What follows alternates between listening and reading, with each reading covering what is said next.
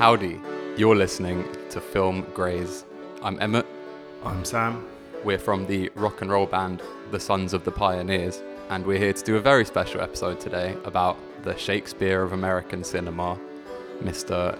Sean O'Feeney, AKA Jack Ford, AKA John Ford. aka Pappy. Oh my god. Today I guess rather than grazing, we're going to be chawing at the sort of corners of one of the most extensive and impressive American filmographies. We're going to take the handkerchief of American cinema and chew on it for a couple of hours. Yeah, I guess I didn't really have any sort of relationship with the films of John Ford before we decided to do this episode. Something you've wanted to do since before we started Film Grays. Yeah. I love him, but I do have a complicated relationship with him, and it hasn't got any less complicated having watched about 40 of his films in the last month and read 2 biographies. Yeah. But, you know, it says on the back of that Joseph McBride book, Searching for John Ford, surely this is the last word on John Ford. But I think it goes on, you know. The film Midway by Roland Emmerich came out this year, which features John Ford played by some actor I've never heard of. We had the John Ford at Columbia box set this year, which features The Whole Town's Talking, The Long Grey Line, Gideon of Scotland Yard, and The Last Hurrah. Nice Blu-ray restorations. And BBC iPlayer, with their deal with RKO Pictures, have put 3 of his most perfect films out there for all of us to watch. I've seen Wagon Master about 4 times since it came on iPlayer, and Fort Apache and She Wore a Yellow Ribbon are also there for over a year. Pause the podcast and watch them all. Yeah. For sure. I mean, they're obviously a great starting point. They're all, they're all westerns or cavalry films like set in the American West that deal with that in various ways. We'll get into them and his treatment of the Western as we go. It is a genre with which he's like most closely associated in the popular imagination now. But yeah, it's crazy. The guy made films from the birth of the studio system all the way through to when he died in the 70s. Extremely prolific, but from silent cinema through to the introduction of talkies, pre-code dramas, military propaganda films. Yeah, or New Deal, like sort of social cinema, like social problem cinema, as you said, propaganda films. But, he kept revisiting the Western, and, he was also interested in like military institutions and institutions more broadly, I guess, as they relate to like American society. For sure. Something he was extremely interested in. If you watch the Peter Bogdanovich documentary, which I wouldn't necessarily recommend, but I would thank Nigel from the Tufnell Park Film Club for the HD rip. The start of that documentary has a sort of montage of scenes from his films over the course of history, right? I guess the earliest setting of his film would probably be like Mary of Scotland, but he attempts to tell the whole story of like the expansion of America from settlement in like Drums Along the Mohawk up to, I guess, World War II. I mean, the Grapes of Wrath is about, that continued like migratory logic in America. Absolutely. And that's, a Depression era film and source novel from Steinbeck. And there's a whole bunch of really interesting films along the way. Despite like having this extremely long career and being supremely influential from like the 20s onwards, and any filmmaker from 20th century America will cite him as like a huge influence. Oh yeah, a friend of the show, Kieran, said filmmakers talk about John Ford the way footballers talk about Pele or whatever. Yeah. it's true though. I guess, is it the Bogdanovich documentary that has those like sort of really panegyric like talking heads from like Spielberg and yes, they just all love him and like cite him as like seminal, but Goddard, Wells, like it's not just naff filmmakers like Spielberg either. Pedro Costa names him as his number 1 filmmaker. He said watching She Wore a Yellow Ribbon when he was smoking blunts was the most profound cinematic experience he's ever had. I'd also just add Strobe of Strobe and all the French New Wave guys. honestly, the influence, like I guess, from filmmakers was, Goes without saying. yeah. But his reputation, I guess, has suffered over time for various reasons. Yeah, because he's not as cool as Howard Hawks, or he's not as like jokes as Preston Sturges is, or as like, well, I think he is the waviest filmmaker, to be honest, in a way. But certainly an unfashionable filmmaker. When I was trying to find precedents for podcasts about John Ford, the only one I could find, apart from the Directors Club one, which is pretty boring, to be honest, was a Radio 4 program hosted by Eric Pickles from the Cameron government, talking about how much he loves John Ford. But fuck that guy. I don't 100% love John Ford. I 0% love him as a guy. Yeah, I think he's a super dodge character, really, as far as like milieu goes, and we'll get into the politics and, you know. And the poetry. Yeah, I think that's so important, though. Like, these films are astonishing works of art so often. Sound and image, he knew how to frame. I mean, like, on a critical level, you've mentioned the Joseph McBride book already, which is a seminal sort of biography and study of the relationship between his like films and his life, but like it's extremely detailed. I'd also just add there are a few more.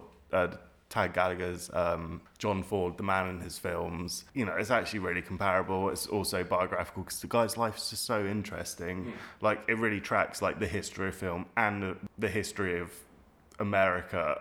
Like he was an active participant as well as being like a myth maker. But as well as that book has like, it's super technical. That's also great. And the Lindsay Anderson book. Banging. I love that book. Yeah. That's more of a sort of humanist critique. Yeah, and definitely. Also the story of Lindsay Anderson, the filmmaker behind This Sporting Life, If, Oh Lucky Man, and also the founder of Sight and Sound magazine, failing to interview John Ford over like 30 years in his life. Yeah, it's an interesting book. You know, it's conversations with Ford, but also with himself, with this like layered temporal structure, right? It's a cool book. All of these books, though, I guess the point is celebrate Ford as like a poet, you know, as well as highlighting, you know, what a cunt he was. He makes films that are extremely cinematic. People like Henry Fonda, John Wayne, and Woody Strode it's meant to be projected 60 feet tall or whatever, even though a lot of his early films with Harry Carey weren't meant to last the year that they were made or whatever. They were totally throwaway. He was a massive liar. So I guess with that Tag Gallagher book, The Man and His Films, the and is huge. You can have some sort of insight from the films and from the poetry and how he made the films, which is fascinating. But he wouldn't tell anyone shit. He would lie to people all the time. A corollary of that is that there are so many conflicting testimonies from people he worked with that make it like an interesting sort of exercise in hermeneutics and history, putting together these portraits. But I mean, I think we are mainly going to be talking about the films today, but they're inextricably linked, you know. You can't not talk about the contradictions, the handkerchief. Yeah. Like Walt Whitman and Bob Dylan, he contains multitudes, but he's kind of always the same as well. The one thing that unites all his films in the way he talks about them is that he didn't consider any of them to be art, or at least he didn't ever speak about it. He spoke about himself as the definition of a journeyman director. It was just work for him. And he always said if he wasn't making films, he'd be with his cousins in Ireland fighting the Black and Tans or whatever. Probably not true. Yeah, because he'd be spying for the OSS in Mexico. Going back to what you just said then, that is the true irony or the true contradiction there, because I guess the point is he said that as a way of sort of navigating on an emotional, psychological and sort of persona level the fact that he was like caught up in the studio system and was contractually obliged to work under these producers and produce commercially viable pictures, while also like it's so obvious and it's so clear that there is this influence of painting and other forms of art in his work that he's responding to and having this sort of like dialectic tension. No, I mean like in terms of just like producing like new, you know, forms of art. Like he literally, from the birth of cinema, like, you know, responding to every technological and aesthetic development and being at the vanguard. As well as being super traditional. This is, and we so haven't even. You alluded to the quintessential Irishness of Ford's character or identity. I guess we'll get. He wasn't born in Ireland, but he told everyone he was born in Ireland or whatever when he I wanted. mean, he was like a first generation East Coast, like Irish immigrant. Always took the piss out of the Yankees, had huge sympathy for the Confederacy, but also, I guess, all these contradictions. Catholicism is a large factor, I guess. We'll also get into it. The big thing is, and the perfect way to view him, which he would admit himself, he did admit himself, he's the ultimate liberal Democrat filmmaker. And I guess that's why he had all these bullshit lies as part of his... Let's get into it. I think we're going to start with The Man Who Shot Liberty Valance, because that was the first film we watched together for this. And even though it's right at the end of his career, it's a really good way to look at what he was trying to do.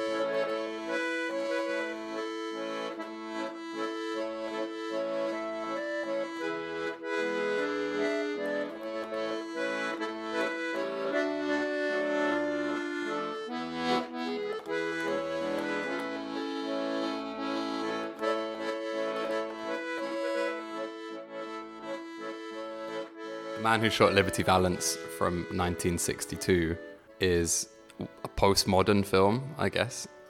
It features James Stewart and John Wayne playing like way younger versions of themselves, playing out this sort of essential question in American myth making between like the rule of law, or like the role of the law and the role of the gun, to deal with this insanely scary evil presence figured by Lee Marvin. It's so similar to Destry Rides Again, a film Stewart made when he was the young gunslinger or whatever, where it's like that question of like pacifism and like the limits of it on the frontier, where the legal tradition and like legal practice is like blurred or whatever. He plays such an interesting character. He comes back to town when he's a senatorial candidate, right? Or is he even a presidential candidate? Oh, I can't remember. But he's like, esteemed or whatever, And his legend, or his fame, is for like sorting out this, like ridding this town of Shinbone from, the scourge of like evil, criminals, that gang. However, the whole film is John Wayne teaching him how to shoot. And in the end, he's not the one who killed Liberty Valance. There's a very classic scene at the end after John Wayne's character has died. It's at his funeral, where he's being interviewed by the like very solicitous local journalist, asking him about who, like, no one remembers Tom Donovan, John Wayne's character, but they all remember the man who shot Liberty Valance. And he tells them this whole story about what actually happened, but the newspaper man doesn't care, and he says, if you've got a choice between the truth and the legend, you print the legend. That's probably the most quoted line of dialogue in John Ford's films, by critics and stuff like that. And this is a man who really used dialogue for the poetry of the dialogue, the resonance of the dialogue. His films are often very non-talky. Yeah, I mean, he'd absolutely shred up the script. He worked with a variety of like esteemed script writers. I guess he went through periods of working with specific ones as well. Nugent and Dudley Nichols. Yeah, and Nunnally Thompson. I guess there are a few in the middle as well. But yeah, I mean, he was extremely, I guess, censorious with the Famous story, one of many anecdotes you'll hear. The producer goes up to John Ford and be like, we're 2 days behind schedule. So he says, give me the script. And he just tears 5 pages out of the script, wherever it's like, now we're on schedule. Yeah. But I guess that's because he was started in silent film or whatever. He reconciled what the role of dialogue was in his films, and even more importantly, the role of music. Yeah, oh man, I guess every film we'll talk about the music. Just that, I guess then to go back to The Man Who Shot Liberty Valance and how it's like, as I said, it's probably, well, besides The Searchers, like and maybe The Quiet Man, the film with which he's most closely associated now and remembered. And yeah, it's that idea of myth making in this one, in this like specific sort of liminal time and space in the West, in the sort of American imaginary. And it's a crazy film. When I first saw it, I guess I assumed it was earlier than it was. Mm-hmm. It's my favorite film stock though, that Panavision black and white like 12 Angry Men or something like that. It looks incredible. It looks like Max Payne or something like that, you know. Ford loved working in black and white. He said that, you know, you can give anyone a camera and they'll make a film in color, but, you know, there's a specific art to shooting in black and white stock and the way you light it. And again, I guess that goes back to his origins in silent film and like using, you know, different forms of expression through lighting. This film looks like woodcuts or something like that, though. And that's, those Directors Club people don't like this film, even though it's the best film ever, because they just can't take James Stewart and John Wayne and Woody Strode, I guess, playing their younger selves because it doesn't look realistic or whatever. But the whole point of the film is that it's a myth. The whole point of all of John Ford's films, more or less, is that it's a myth. Even though they have like a historical setting, they're works of imagination. Yeah, and he goes back to these paintings so often. The work of like Frederick Remington, Charles Schreivogel. Right, yeah. I don't know.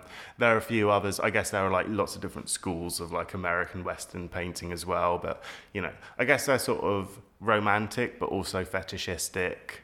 And, you know, they're action stories. And you put me onto Hellbent, one of the earliest surviving ones. I think it's his second earliest film that we have. But Straight Shooting, which is, even though I think it was about his 30th film, it's the beginning of John Ford's like extant career.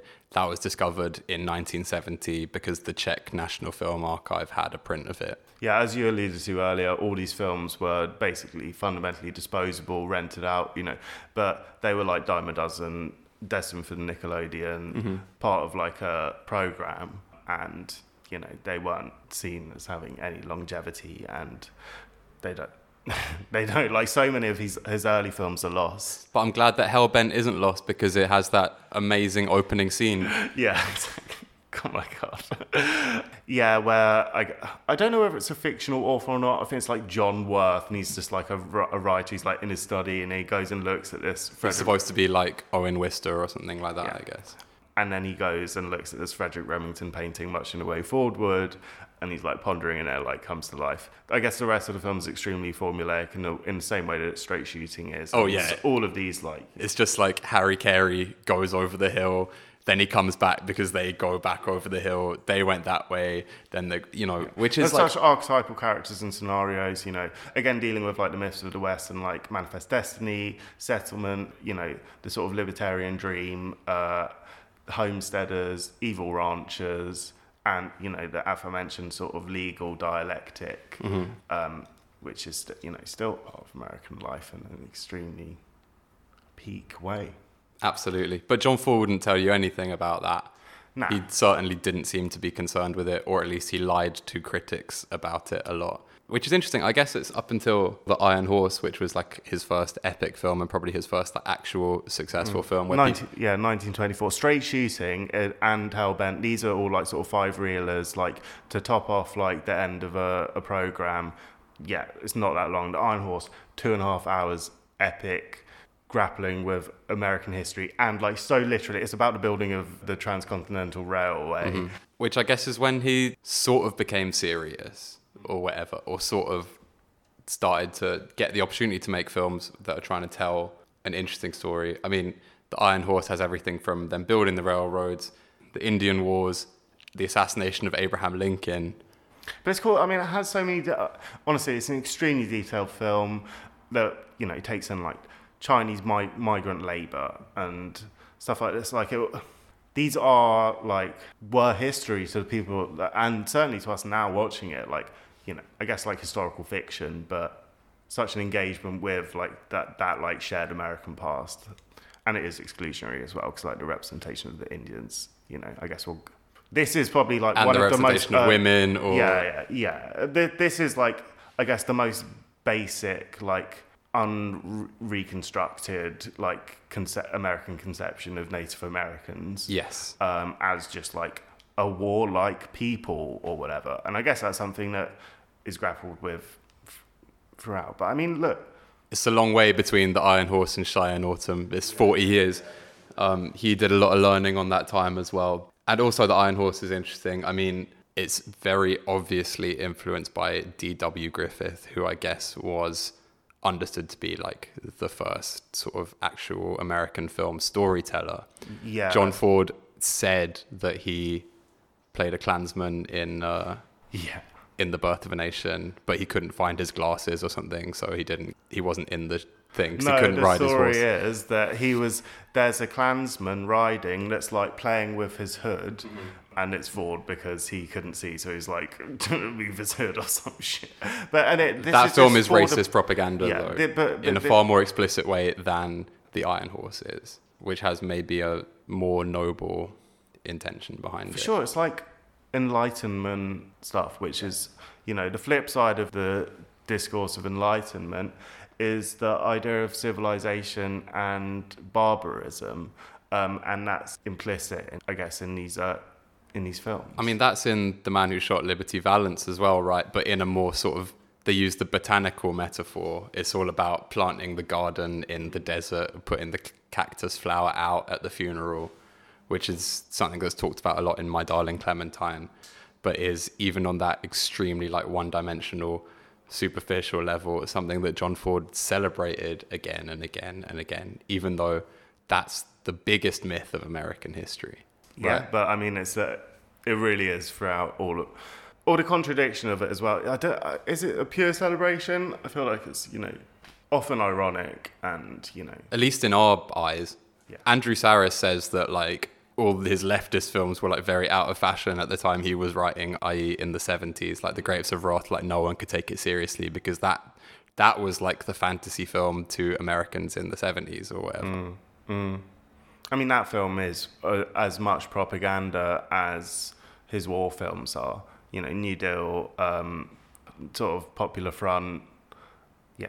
We'll come back to The Grapes of Wrath because it's one of the best ones. But it is that Zanuck, the head of Fox, he sort of he was the person who paired directors to scripts or whatever. And I think the reason that he chose John Ford to make The Grapes of Wrath was the poetic sensibility and the way he shoots the horizon and people walking across this like desert landscape or traveling across the desert landscape, traveling across the Dust Bowl. But it also is such an essential part of what you were talking about earlier, the story of westward migration and how it's ironized by Steinbeck into peasant farmers thinking that they're going to find their salvation by picking fruit in California, which is miles away from the building of the railroad.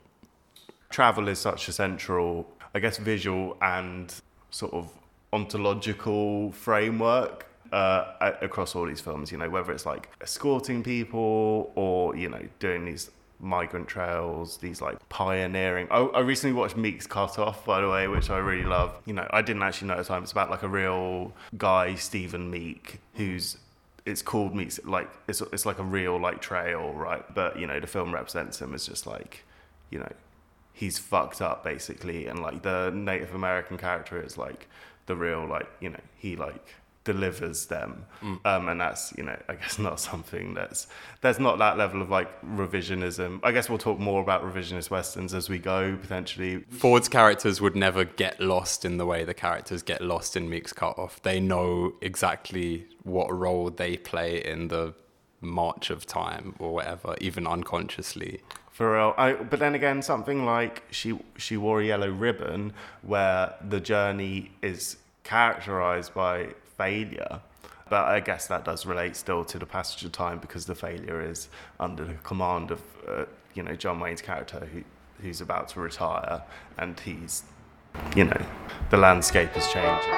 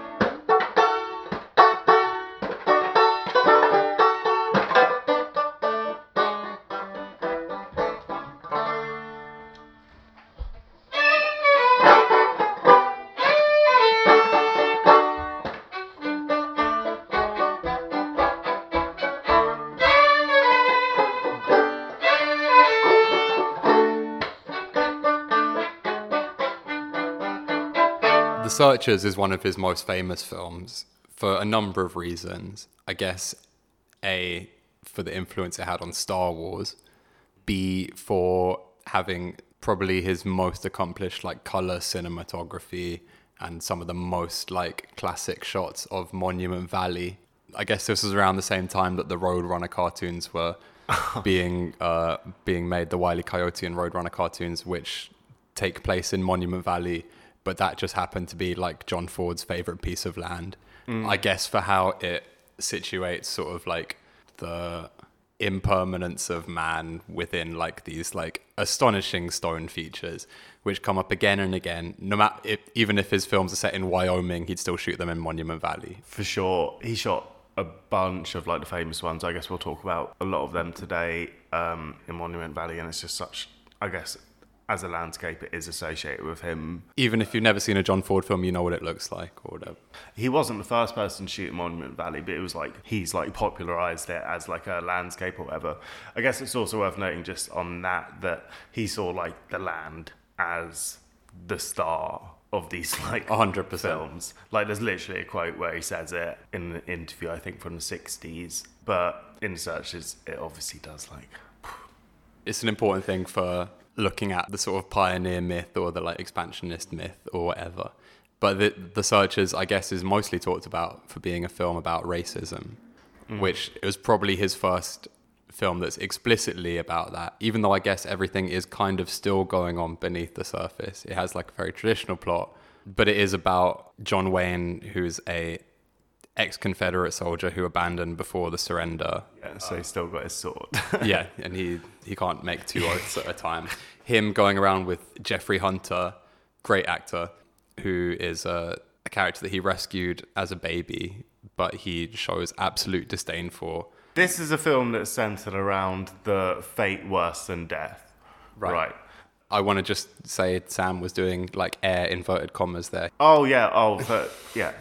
Yeah. Sorry, the concept is like a young girl from like the homestead is taken by like a war band or whatever. And yeah, in this one, it's the Comanche Nation. I want to say John Ford was admirable, at least in trying to convey the story of the specific race of like First Nations people, a specific nation of Native Americans. And that's always, I don't think people really say Indians that much in this film. They always say like Navajo or Cherokee, even though shooting in Monument Valley, which is where the Navajo people were based, he pretty much used Navajo people to play all these different kinds of races. Yeah, to the extent that like they get fucked off if like they're like Apaches or you know. But John Wayne's character, Ethan Edwards, is an unreconstituted racist. Yep. He hates the Jeffrey Hunter character, whose life he saved, for being mixed race, for being an 8th Cherokee. Jeffrey Hunter's character doesn't even know what race he is or whatever. And when he rescues Natalie Wood from the Comanche at the end of the film, he wants to kill her. And the most tense moment in the film is the reverse of where you expect that he's going to kill her. And he doesn't, because he's been on a journey and maybe he's learned something through using this like the awful B plot where he's like kicking Jeffrey Hunter's character's wife that he accidentally like marries in the arse or whatever. Like the worst comedy, the worst jokes in all his films. But it's one of his most serious films. And I'm interested to know why it's his most classic film to like 21st century audiences. I really don't know, personally. I really don't know. I haven't actually seen all of his later Western. I haven't seen like Two Rode Together or like Horse Soldiers. Not very good. Like, Love Widmark though. Yeah. One of my favourite actors. Well, he's in Cheyenne Autumn, which is, I guess, Ford's other like later. I mean, these are like 50 years, 60 years after he starts. 50 years after he starts making films. Films of like dealing with like, you know, I guess the Native American side of the story or whatever, or like, well, I mean, the Searchers doesn't do that at all, but it doesn't. But it's a portrayal of explicit racism. Yeah, so that's more how they're coupled than like that sort of like, you know, acritical like cowboys and Indians model of the Western that, you know, existed in like Pulp Fiction and paintings before they started making these films, but then like in like 1915 or whatever. It's like the exact same tradition. It's just like picaresque and like more fun and jokes.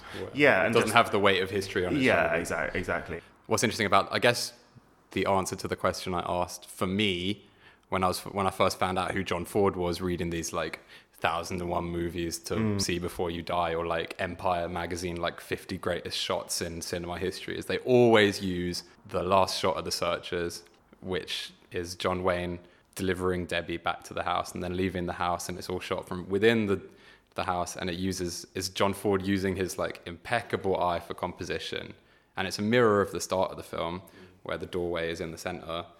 John Wayne delivers her to the house, he stays outside the house and then walks off into like, no one knows where he's going to go. He has nothing to achieve, he has nothing to do. What's really interesting to me about that shot, and speaks a lot to like John Ford's like filmmaking technique, is they hadn't worked out how exactly they were going to shoot it until they shot it. There's 5 seconds or 10 seconds that they hadn't planned out, it's not in the script, where they deliver her. John Wayne's just standing in the doorway before he goes, and in that 10 seconds he busts the like, what is it, like Street Fighter or like Tekken, where it's like you select your character and they do a move, and the thing he does is grab his left elbow, which is what Harry Carey used to do in all his films. Supposedly when they talked to John Wayne about this, he didn't know what he was going to do and he just did that naturally. But it says so much about the scope of John Ford's filmography that there's a mythology within it that can be like a meta mythology within his, like, they're like LARPers, you know. 100%. That's the whole thing. Like, just in terms of that shot, though, I don't know. I guess I have a few things to say about that. Mm-hmm. Firstly, I guess him leaving at the end is like part of like a pretty consistent tradition within, I guess, like the Fordian like character set. Like My Darling Clementine has the same like sort of like departure of like, you know, and you know, that I guess that sort of like transient lifestyle is like the flip side of like the community and like the building that is like the locus of the perspective in that shot. As far as it goes aesthetically, it's obviously really cool and like provides a lot of information inside the house as well. They have these like frame, you know, it's what people love about Japanese cinema from that period as well. 100%. That like sort of like Ozu. these like layers of space within interiors. But I don't think that marks it as special within the Ford filmography, like visually, because there's so many shots or whatever. Yeah, it's just. I would argue that Maureen O'Hara's death scene from The Long Grain Line, which he made 2 years before, which has a very similar composition, is a more like devastating shot. Maybe because it's not at the end of the film, it's not, but it has the same composition and it's unbelievable to bear witness to. Yeah. But it's not the only classic shot in The Searchers. Yeah, I mean, he's not. Yeah. And I guess one thing, The Searchers has like that sort of like. There's that sort of tracking element as well, which is sort of like uncharacteristic for Ford, because it's all about how his camera interacts with the space rather than like sort of moving through it. It's all about like choreography and, you know, movement, you know, I guess like things moving across the screen. You've already cited a few examples. Three Bad Men is an early silent one from just after The Iron Horse, which has some great like sort of layered, I wouldn't describe it as deep space, but it's not like, deep focus, I guess. But yeah, but it's everything's going on really far away from yeah, there are like multiple planes of action, and it's like just so wonderful. We've already spoken a bit about his like preference for black and white cinematography, but he really was a master of like chiaroscuro, and I guess do you want to talk about this now, or do you want to talk about it later?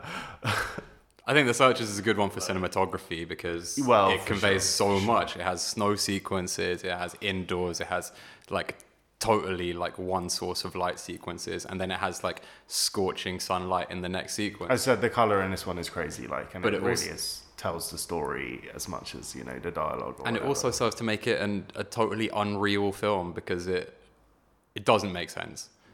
They're often like going from right to left, like constantly, like all the way, like every like I watched The Pont du Nord recently by Jacques Rivette, which has like an insane sequence where it's just like shot on shot of people going from right to left. So you'd think they've gone really far away, but they've actually just been going up the whole time or whatever. But it is a totally unreal, like poetic film. Yeah. It doesn't make any visual sense. It breaks a lot of rules. The rules that he was writing when he was making the Iron Horse or whatever. Going through the studio system, I think some of these biographers have argued that Ford utilised that like sort of antithetical use of direction to like cut in film, right?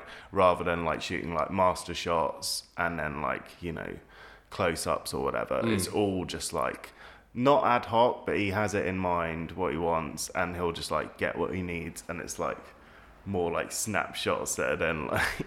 My favourite one of those is How Green Was My Valley, a film that we've got lots to say about and we'll come back to later, but that is a film that famously was pretty much made in the camera. It was a big budget studio, like literary adaptation. It went on to beat Citizen Kane for the Oscar, but he didn't want anyone to fuck with that. And he often just went off drinking as soon as he'd like done his last day of filming on any film.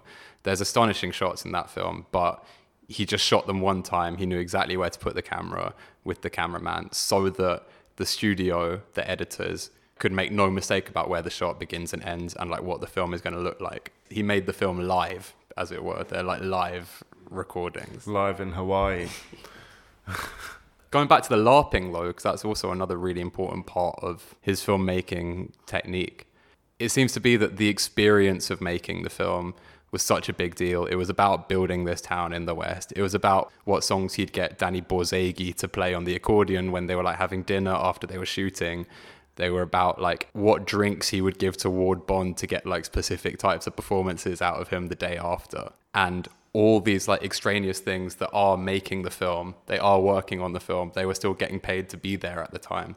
But I guess it's about getting into the mindset of these whoever, pioneers, cavalry. I guess we've spoken enough about like the painters, but the music factors into that. You've mentioned, is it Danny Borzage? Yeah. Borzage. There are some great anecdotes about the use of music on set. Like he loved the Sons of the Pioneers. Me too. Which, it reminds me of in Nashville that we must be doing something right to last 200 years. Like the really like. Sure. But in that film, it's pathetic, and there's nothing wrong with the Sons of the Pioneers. But when you're watching the film, it's like this is just the... Yeah, but I guess it has this like... It's anachronistic, but it's also, you know, they're like history songs rather than like historical songs. Oh yeah, they were a contemporary group. Like, yeah. But the use of the accordion is interesting. Like there's an anecdote in... I can't remember what film it was. It's like one of the later ones, and they're trying to get like an actor in the mood, right? So Ford would like send off the accordionist and like an actor and be like playing like, you know, playing a tune on the accordion, and they're just like off in the corner, and the actor's thinking like, what the fuck? Like this isn't working for me. Like this is like alienating me even more. But as the boss of the set. This is his role as a director more so than being some sort of like scenarist, like auteur genius. He determined the psychology of all his actors because he would torture them. Yeah, he was a real tyrant and a bully. And you feel that in every frame of the film. Yeah. Of any film, even the bad ones. He also commanded a huge amount of respect though. That makes him sound like a dictator. But you know what I mean? Like some people like loved it, but for some people it just like didn't work at all. You know. A really interesting one for that is Mr. Roberts. I don't think you've seen that one, right? No, yeah. I saw it on a plane. It's rubbish. I wasn't interested. Jack Lemmon is fucking great in it, though. And this was Henry Fonda's last film with Ford. This is the thing. So Henry Fonda was doing Mr. Roberts, which is a story. I don't know. It's some Navy shit. I don't know. I don't care. He was doing this play on stage for like 3 years. He'd retired from film. I guess he couldn't handle the drinking in the desert anymore or playing all these fucking legends. But he'd been doing it on stage for 3 years. Then when he was like, okay, we got to make this into a movie because it's been so successful, the same thing would happen today. John Ford was the man for the role because he'd already made They Were Expendable and he'd made all these Navy films. When he starts making the film, he's, you know, doing his usual bullshit. He's tearing pages out of the thing. Henry Fonda's like, what the fuck? This is like the role of my life. It's been so great. Everyone loves it. And he's just like, I don't care. This is my film now. This is how we're doing it. And he's just belligerent, right? He reminds me of this, like that Robert Pollard shit to me or whatever, where it's like the word Pollard uses all the time is determination. Like, Correct. I'm determined to make the best record of all time and get as drunk as possible while I'm doing it. And last 10, 15 years of his career, sadly, John Ford was drinking at work, but he wasn't for his whole time before that. That was his main thing. But he still managed to make unbelievable films. Anyway, they got into a fist fight, even though, he'd had him played Lincoln. They didn't get into a fist fight. He punched Henry Fonda in the face, even though he's like, he could barely see. He had an eye patch. He was really drunk. He was a really old man, and Henry Fonda was about 2 feet taller than him at this stage. Punched him in the face. He walked off the set, and they got someone else to finish the film. He still got nominated for Best Director at the Oscars. Oh man, there's literally so much to say in response to that. In terms of like the being a tyrant, being a bully, like being confrontational, I guess it's easy to say that it was like a defense mechanism or something like that. And he was like trying to forge a path through an industry in which, he was, as we already mentioned, he was an artist, but he didn't, he didn't want anyone to know about it. One more thing on LARPing then, it's just it's central, I think, like from the beginning when he was working with Harry Carey, when he'd like, he was like, how old was he? Like 20? Like he was something like that. He was born in like the mid 1890s. Yeah. By the mid 1910s, he's in Hollywood as like a prop guy. He'd followed his older brother, Francis Ford, who'd been one of the original sort of like Hollywood pioneers, one of the first people to like go to California when they were all trying to escape Thomas Edison's lawyers and break their copyright laws by making these crazy films in the foothills of California at pretty much the same time as the second gold rush. The same time as There Will Be Blood is set. Wyatt Earp used to like hang out on set, like telling stories about, I'd love to recommend the book Desperados by Ron Hansen, who's the guy who also wrote the book, The Assassination of Jesse James, the novel of that. But that book is about another character, sort of like Wyatt Earp, who's been a cowboy. Most of the films we're talking about are all set after the Civil War, before 1900, in a really short time of history, like 20 years, but they're all so different. If you talk about like the difference between like Fort Apache and The Searchers, it's like huge. That book is about like a dude trying to remember his criminal gang past while he's just getting drunk on set, because his job now is to be one of the first people ever to write scripts for Hollywood films. It's an awesome book. Check it out. Yeah, I'm going to have to check it out. But it's just about riding off into the desert and like shooting these films. Like the early Silence, like all on location, and that's something did well into his career. Like obviously there are like inserts shot in studio. There are some particularly egregious examples actually. Mm-hmm. I imagine we're both thinking The End of Cheyenne Autumn. But I mean, bad looking. In general, like I guess like being in that space, using the music, like getting typhoid, like it's all part of the vibe. I feel like we've mainly spoken about westerns so far. It's true. And the whole point of this, for me, something that's very clearly emerged is that that's not the whole story by any stretch of the imagination. 100%. That's why John Ford said, I'm a director of westerns, when he was trying to describe who he was, because he wasn't. Yeah, it's so true. It's so true. But I mean, you alluded to his sort of naval, maritime, recreational, and I guess semi-professional affiliations. Pre and post-war, like. Yeah. As well as like doing these westerns and looking at like military institutions like outposts and, forts and frontier towns. The sea and the ships on it are another huge sort of locus of action in his films. God, man, I just watched They Were Expendable pretty recently. I always thought that's one of the best titles for any film ever, but only got around to watching it like pretty late in this. I mean, he made, what was it, 1945? Yeah. Like, it's very comparable to The Best Years of Our Lives by William Wyler. If you check out the Netflix documentary / book, Five Came Back, that's great. Which is fantastic, which is about Ford, Wyler, Houston, Capra, and George Stevens, and how they all worked for the US government, or they all worked for the army in the war as filmmakers. John Ford became so much more of a hawk after working for the Navy, even though he'd been allegedly a spy for 20 years before that shit anyway. They were expendable. The tone is fucking insane. It takes place in the Philippines. It's got Robert Montgomery, who had fought in the war, unlike John Wayne, famous draft dodger. Yeah. But I'm not going to say anything about why that could be a bad thing or whatever, because I would have done the same, I guess. But Robert Montgomery was really traumatized from fighting in the war.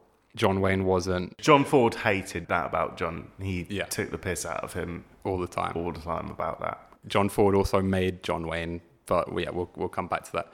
Robert Montgomery was totally traumatized. The role he plays a character who gets like injured and has to stop fighting and go home.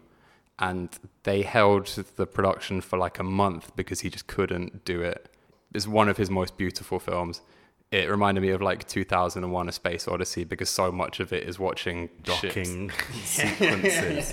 But it's got the poetic dialogue. It's got the Battle Hymn of the Republic underscoring every other scene. Yeah, for me, I mean, it's the photography in this film. I mean, Joseph H. August and Greg Toland and Joe Schneiderman, I guess, was like the earliest one, like Through the Silence and like all this like Murnau inspired stuff.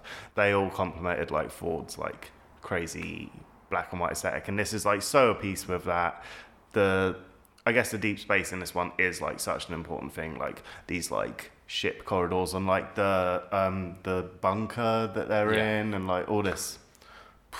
Yeah, and the tone is just crazy. D.W. Griffith was famous for like being the first person to shoot the wind in the trees, but he never shot the Pacific wind on the palm trees in the Philippines. You know, it looks unbelievable. It looks fragile, but also like monumental. And it wasn't shot in Monument Valley, you know it. Monument Valley wasn't the thing that made John Ford a great filmmaker because he could lend that to so many other places. Yeah, that's so true, man.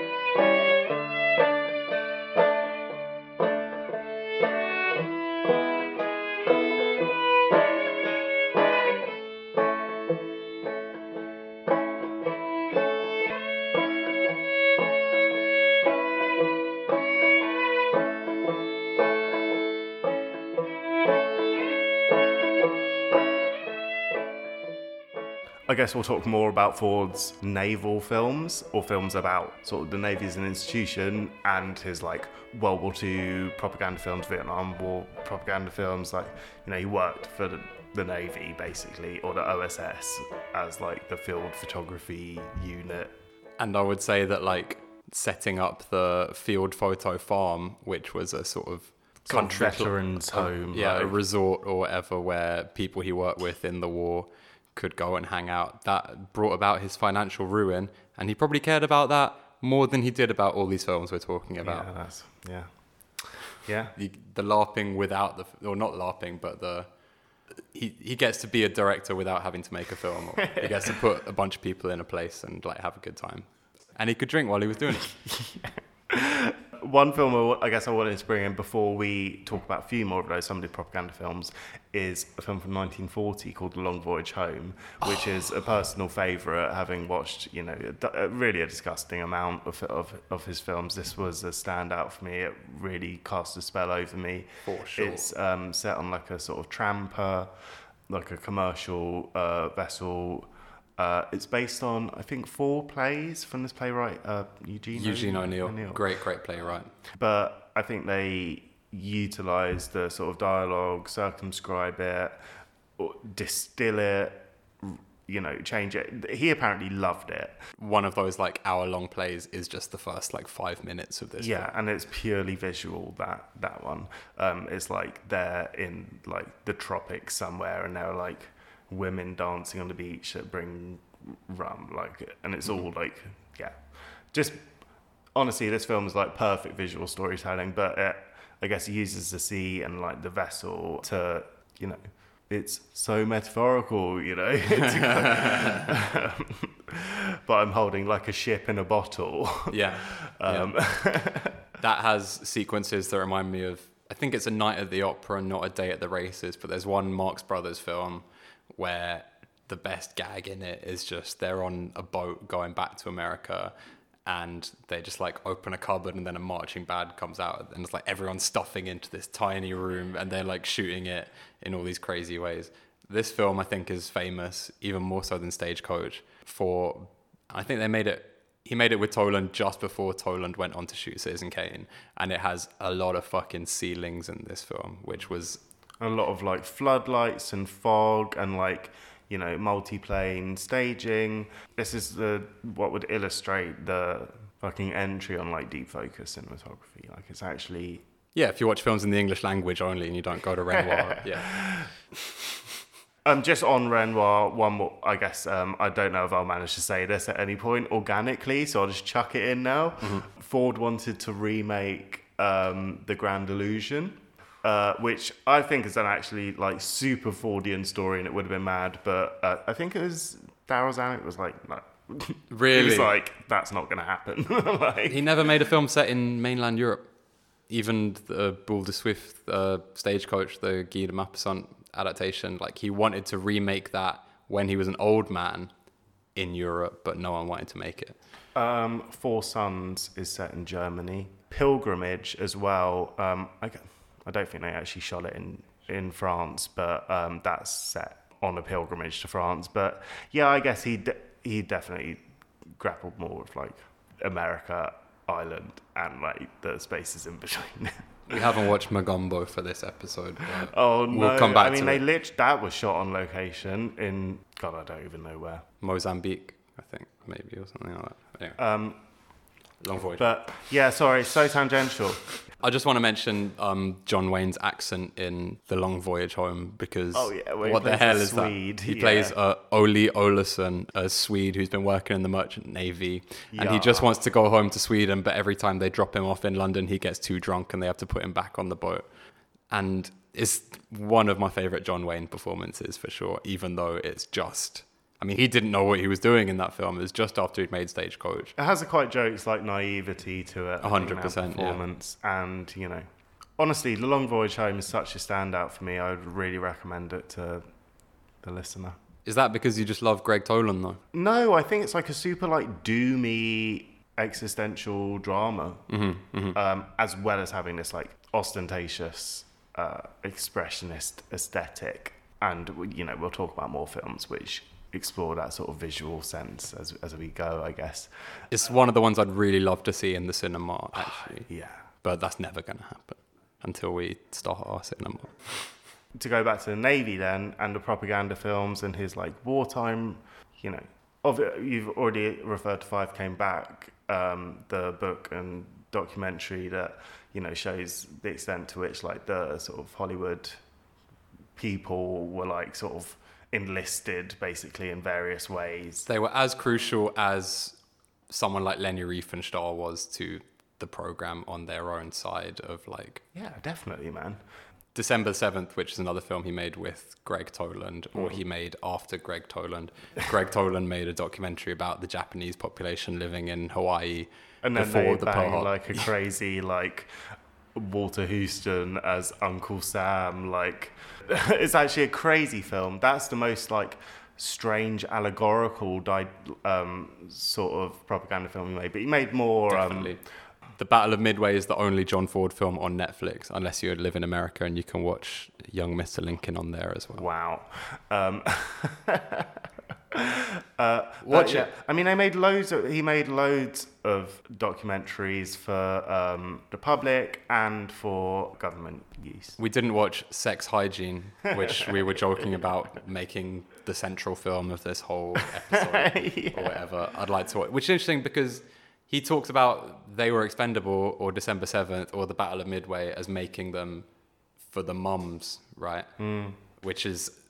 He used his sentimentality perfectly or whatever for this purpose. He was making it for the mothers back home. There's that sequence in December 7th where there's just soldiers, and I'm sure John Ford definitely shot this bit as opposed to Greg Toland, where they're just like, I'm John Smith and I'm from Oklahoma. I'm da-da-da. It ends with a crazy, such formulaic World War II propaganda filmmaking where it's just like the UN like nations where it's like, it just literally lists all of them as it like pans around their flags. And that's after the like weird, like Dana Andrews, one of my favorite actors ever, just plays like in this sequence that takes place in heaven. and it looks like Satan Tango, you know, they're walking away from the camera talking about like the losses of the war. And this film was made in 1943, you know, it's not like looking back at the war trying to historicize it, they were making it at the time. Yeah. It's less fascist than Michael Bay's Pearl Harbor, despite being an American propaganda film, but it's a really weird and complicated film, you know. Yeah, full of contradictions, like all of these films, you know. I guess I don't really want to dwell too much on his naval career, although it is super interesting and probably a turning point. But definitely for his politics. Yeah, for sure. I mean, obviously, I guess there's a whole thing that at the time, like, people would be making like films about like the Soviet Union that are like more positive, and then like straight afterwards, it's like, no. He came back and he became a reactionary, you know. He went, before the war, he made The Grapes of Wrath and How Green Was My Valley, 2 films about union activism. Yeah. He came back. Fort Apache we'll leave to the side for a second, but... Well, he came back and became, you know, a board member of the Motion Picture Alliance for the Preservation of American Ideals, right? A reactionary Hollywood group that situated itself, I guess, you know, against the Red Scare. However, he still employed secretly blacklisted writers like 2 years after that or whatever. Yeah, this is it. Like, he seems to be on these boards as like a, well, I guess the most generous take would be as like a sort of moderating force, right? Mm-hmm. Where, and let's not even get into some of these actors. Ward Bond, you know, the John Ford literally said he's a shit. Yeah. But he cast him in every single one of his films and loved hanging out with him. Yeah. Ward Bond is such an interesting one. If you watch Nicholas Ray's Johnny Guitar, my favourite film of all time, Ward Bond was an idiot, supposedly, from everyone's account. And he cast him as the head of a lynch mob, as the total villain of the piece, but he's no different to Ward Bond in any of these films. And he probably didn't know how deeply ironic... I genuinely don't think he knew. I'm not being like patronising in this specific instance because like... Ward Bond puts his whole weight behind it, even though he's the most fascist Ward Bond has ever played in no uncertain terms in that film. Check it out, dude. It's a good Yeah, movie. I need to watch it. Yeah, we'll do the Ray episode soon enough on Ochuris podcast. That's going to be way less Film complicated.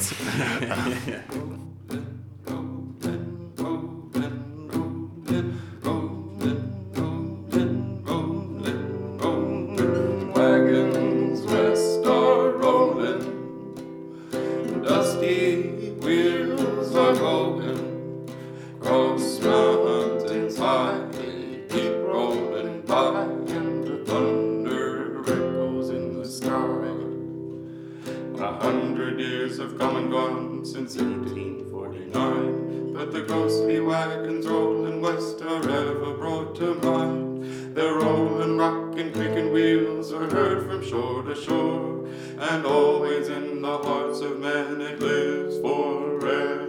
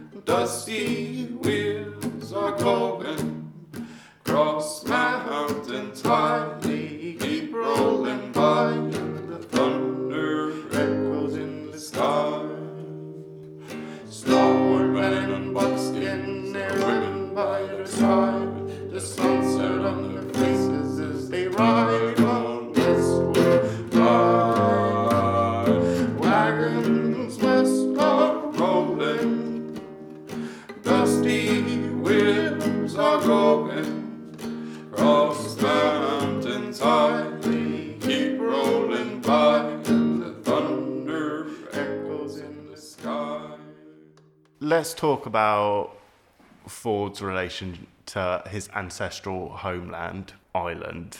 Something he really romanticized, you know, both in his like personal myth making and in the the stories he filmed, the pictures he made.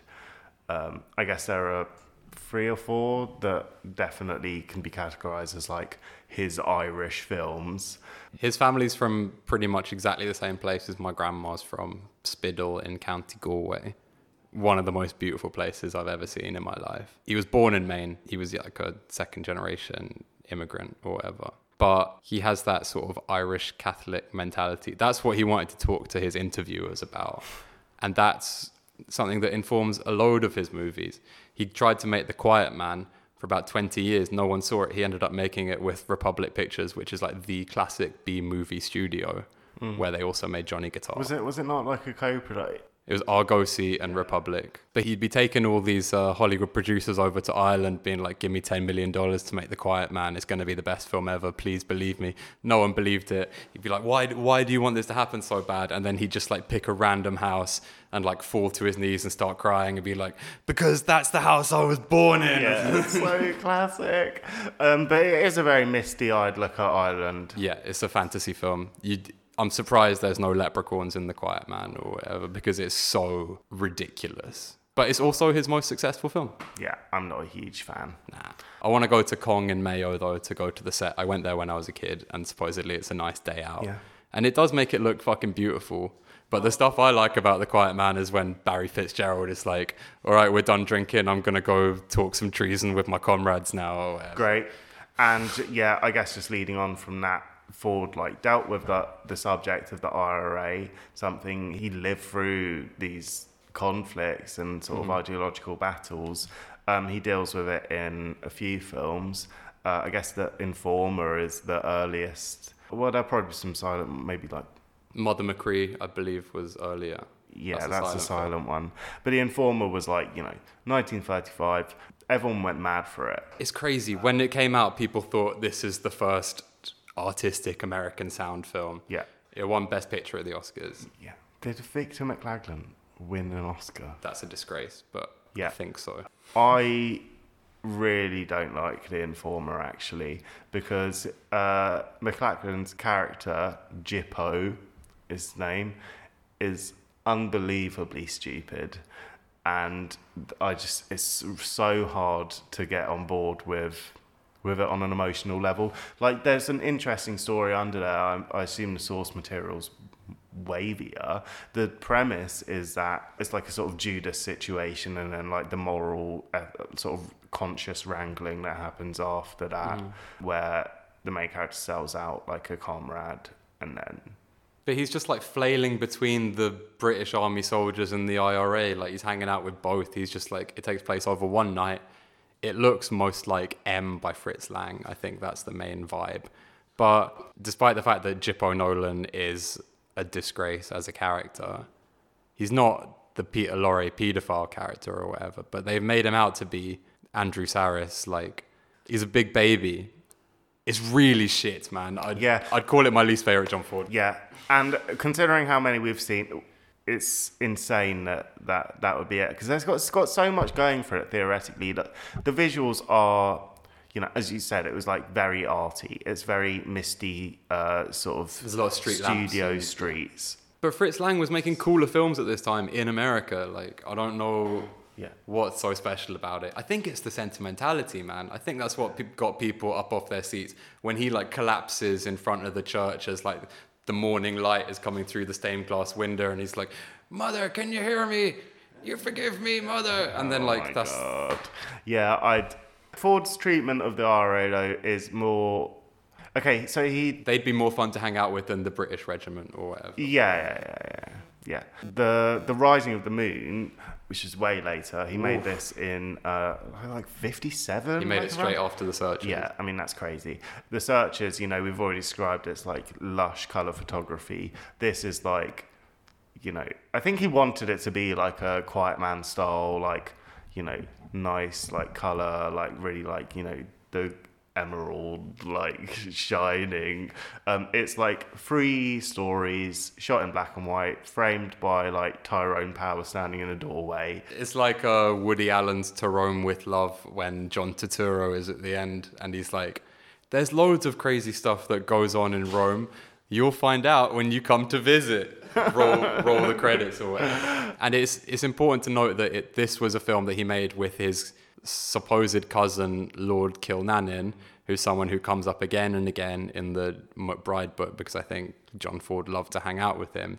But it always just feels super sus when they're talking about it, you know, especially at this time. But what is cool, this was the film with which they tried to start the Irish film industry, which didn't exist before. I've got to say, I loved this film. The story, so it's like a sick. showcase, you know, it's cheesy, a showcase of like contemporary Irish like talent, right? You got a comedy, a tragedy, and a history. Yeah.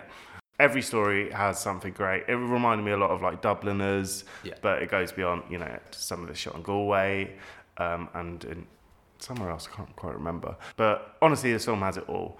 Yeah. Like parish drama sort of stuff. The middle story it's like a sort of farce about a train that can't leave the station because keeps getting held up. And everyone wants to get another pint. Or whatever. And it's extremely Buñuelian. I actually love that shit. And then the last story is Lady Gregory.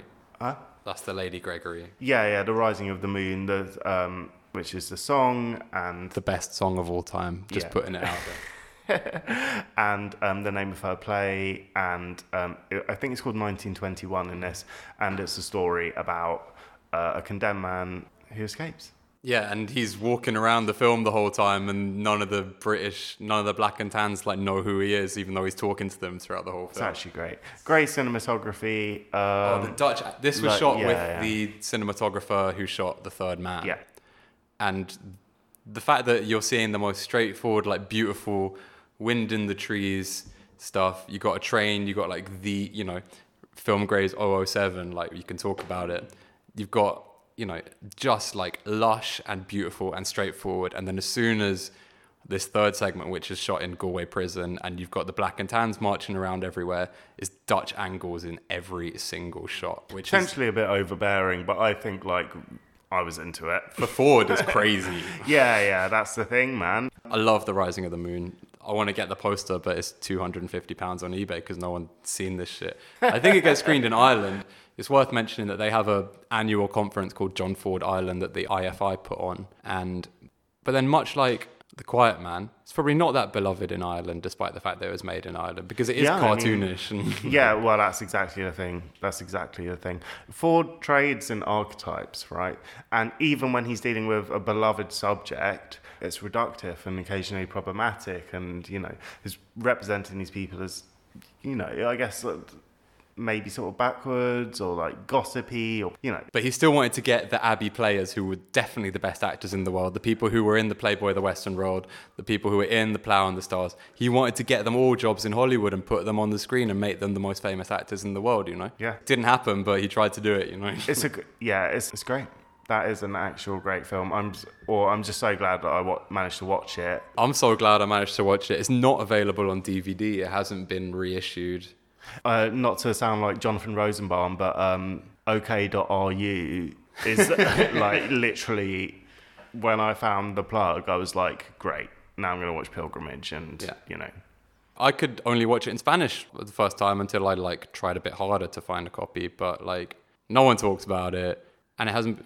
Restore this film, someone, please. Yeah, please. Honestly, I think it's like seminal actually for the Ford filmography, especially, you know. Well, these anthology films are sick, you know. You want to talk about offals or something like that. I mean, it really reminded me. It's not like Le Plaisir because it's. That's way more like thematically consistent. Yeah, and like visually it's different as well. Yeah. But just, I guess, it's just like vignettes, you know. It's a super cool way to make a film. The ballad after which the film is named, it is the best song ever. As with a lot of these songs, I cannot get them out of my head. I've been going around like whistling Red River Valley around my flat for the last like month, dude. I'm singing a composite of like Slattery's Mounted Foot and Wagons West. You know, that shouldn't happen. Why have you put me in this position? Yeah. Who are you asking, me or Seamus? Seamus. No, Seamus. Sean.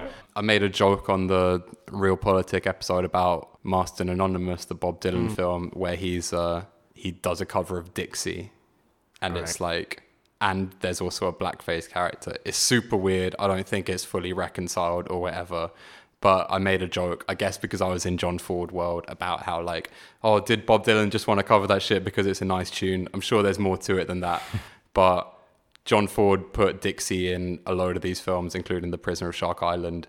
Yeah, Clearly at just- the beginning, Abraham Lincoln, he's like addressing a crowd from a balcony. He's like, oh, how about you sing this song for me, guys? And then the Confederate guy's like, yeah! That's because it's like spoils of war or whatever. Yeah, well, exactly, man. And I think in Judge Priest, the song functions as a sort of, it has a unifying function, right? Yeah. And I think at the time, actually, Dixie was like, the tune and like variations on the lyrics were like utilized by both sides. But But it yeah, is it's interesting how I wish I'm in malleable the these land of things are. cotton, you know, like that's, is deep. It's also in The Sun Shines Bright, where you've got like a trio of black banjo players like singing This is Dixie. it, yeah. They use it, yeah.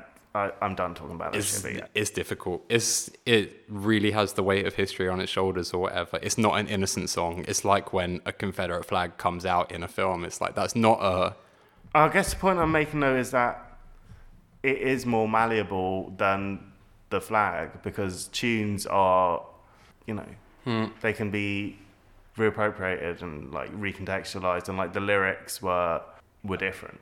But anyway, whatever. Like, It carries a weight still, I think. Yeah, well, definitely. Definitely for us, but maybe then it was more like transmutable or whatever. Maybe, but it is the theme tune to the Mantan Hour in Bamboozled as well. Yeah.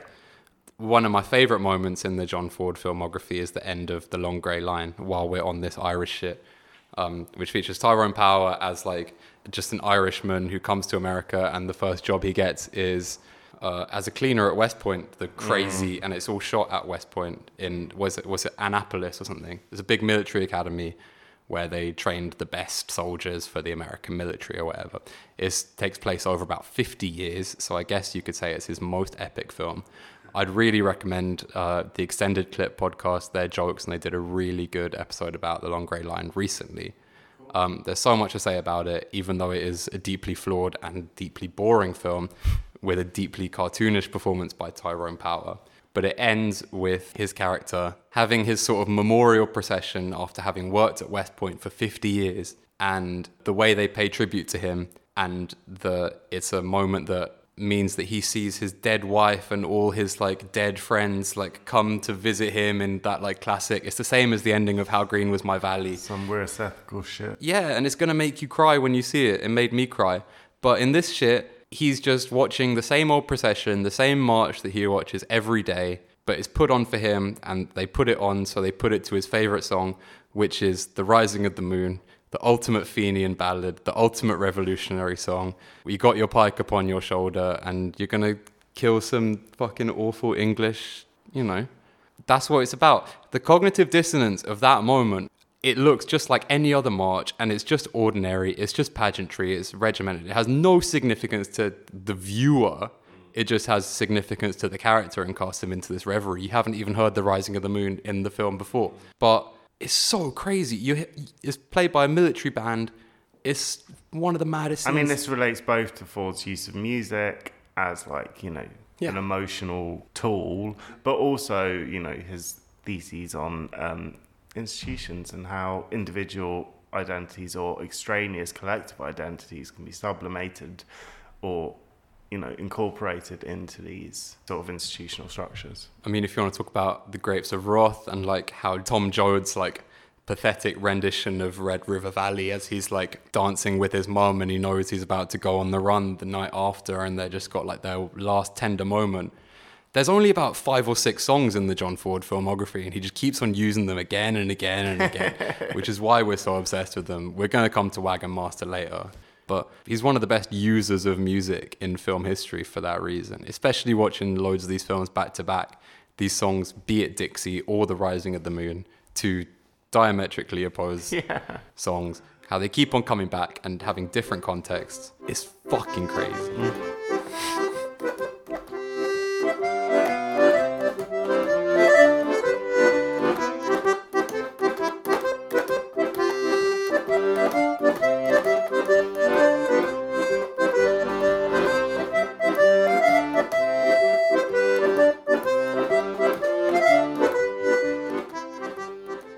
Plough and the Stars they should also restore, because that was the worst copy that I've watched. I couldn't make my way through it because it was just... Yeah, you actually get like real skips when you're watching it and stuff like that on that OKRU copy. That film is an adaptation of a classic play by Sean O'Casey, one of his most famous. And it's the only time John Ford worked with Barbara Stanwyck, who's one of my favourite actresses. And it's also one of his only films with a female protagonist where it's like super empathetic.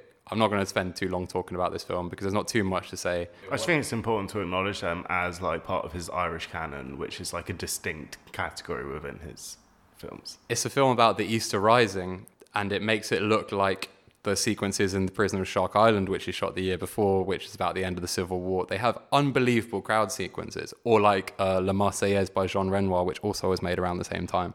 Unbelievable crowd sequences. Ford used crowds so well. Really underappreciated. To populate scenes, and there's a classic anecdote about how on one... Unfortunately, I don't remember what the shoot was. The producer came up and was like, too many extras. Like, there's so much going on here. And then he was like, all right, everyone off the set. And he does the shot with just like the one, the main actor or whatever. And then, That's what Anthony Mann's Fall of the Roman Empire was famous for being bad for, was not having enough extras in it or whatever. So it's interesting. The Plough and the Stars has an unbelievable ending, even though it's probably not a very good adaptation of the Sean O'Casey play. It's one of his most sentimental films. But it's an appropriate subject to feel sentimental about, I think. Yeah, I'd say that sentimentality is something that can be levelled at Ford throughout all these genres. But it's super difficult with the Irish films because that's what Edmund Burke would characterize Yeats as being like too sentimental or whatever, and he's like, fuck you, you're just saying that because I'm Irish. Or like Virginia Woolf saying like James Joyce was illiterate or whatever. And but I'm not extending it. I'm not solely to the Irish films. Like I think it's like throughout. I think there is like a melodramatic aspect to a lot of these films, especially in his use of comedy or like comedic foils. Pretty much every film we've spoken about so far features someone getting kicked in the arse, and unlike like the Howard Hawks films from this time, they're not actually funny, but they do have comedy in them as sort of a weird tonal device. Plough and the Stars ends with Barbara Stanwyck's lover saying, like, much like the ending of The Grapes of Wrath, we're going to keep on fighting, this battle isn't won yet. And when he was making it 20 years after the Easter Rising, it certainly hadn't been won. It was still very much ongoing. But it's all about the suffering of the women, and Barbara Stanwyck in a performance that gets critiqued a lot, and she was one of the best actresses in the 30s. But apparently this performance doesn't do it for people. It did it for me.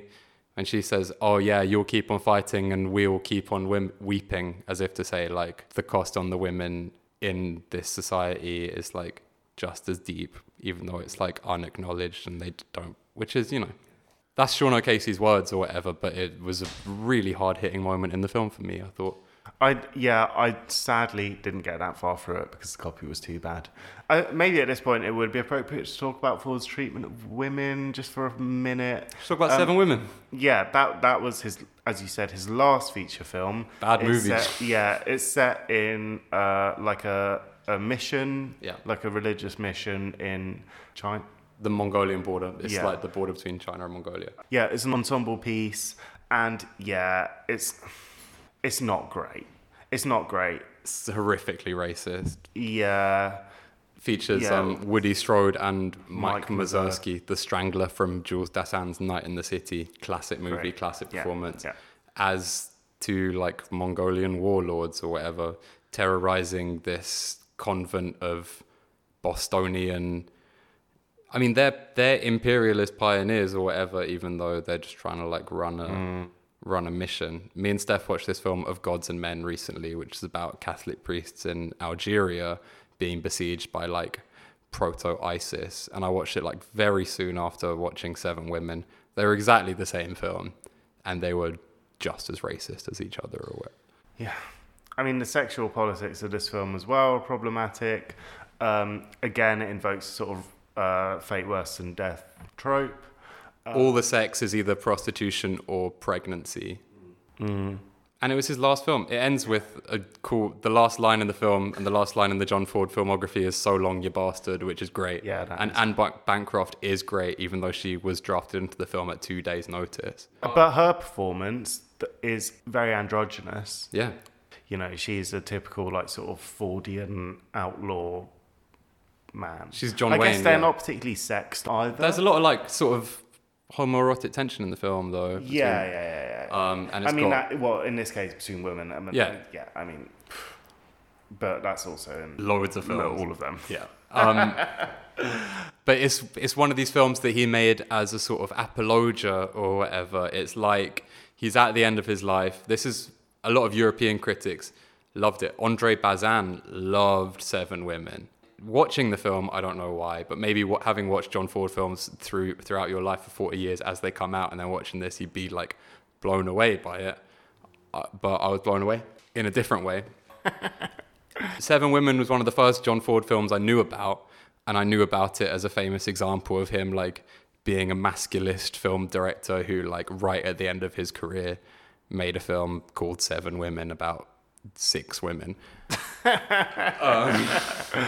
Yeah, and I guess the classic one point I guess that emerges then also is that by trying to reappraise women in this, like, you know, there has to be another other, right? There's no intersectionality yet. Yeah, and so it's like, right, who bad then, you know, and it's the Asians. Yeah, it's not the American pioneer psychology mindset which causes them all the problems that they have in the film. Yeah, that's so true.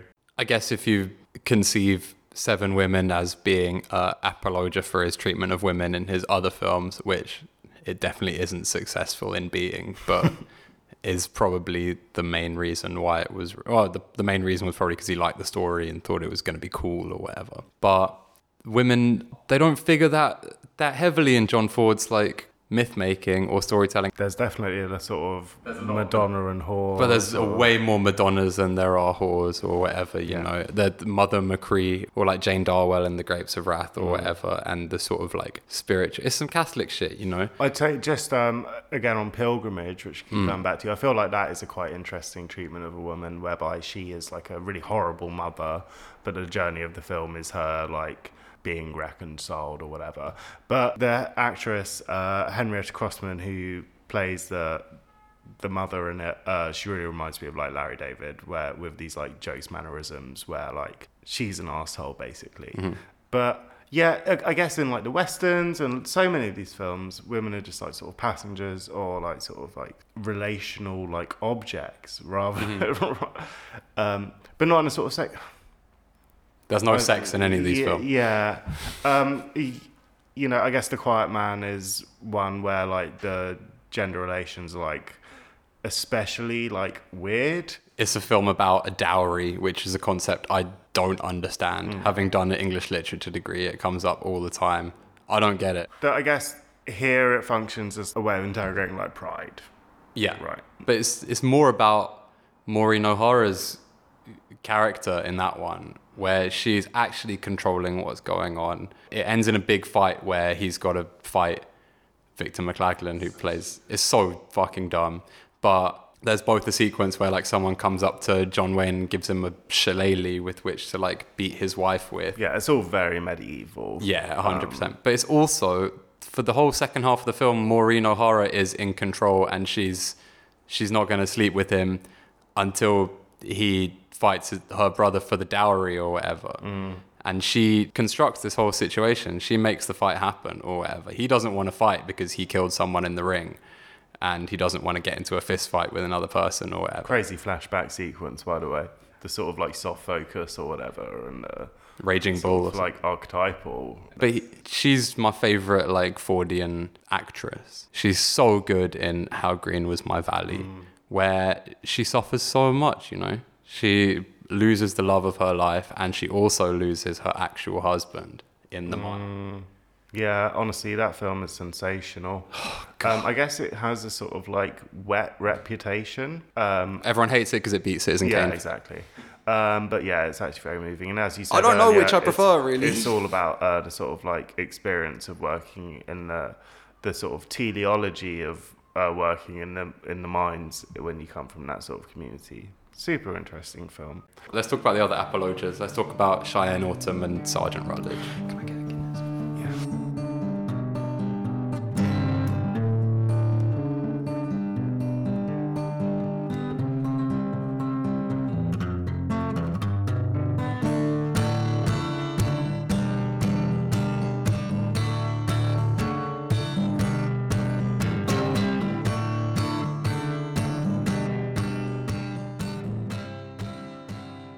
So Cheyenne Autumn, was it 64? Yeah, why not? It's an epic. Like It's his longest film.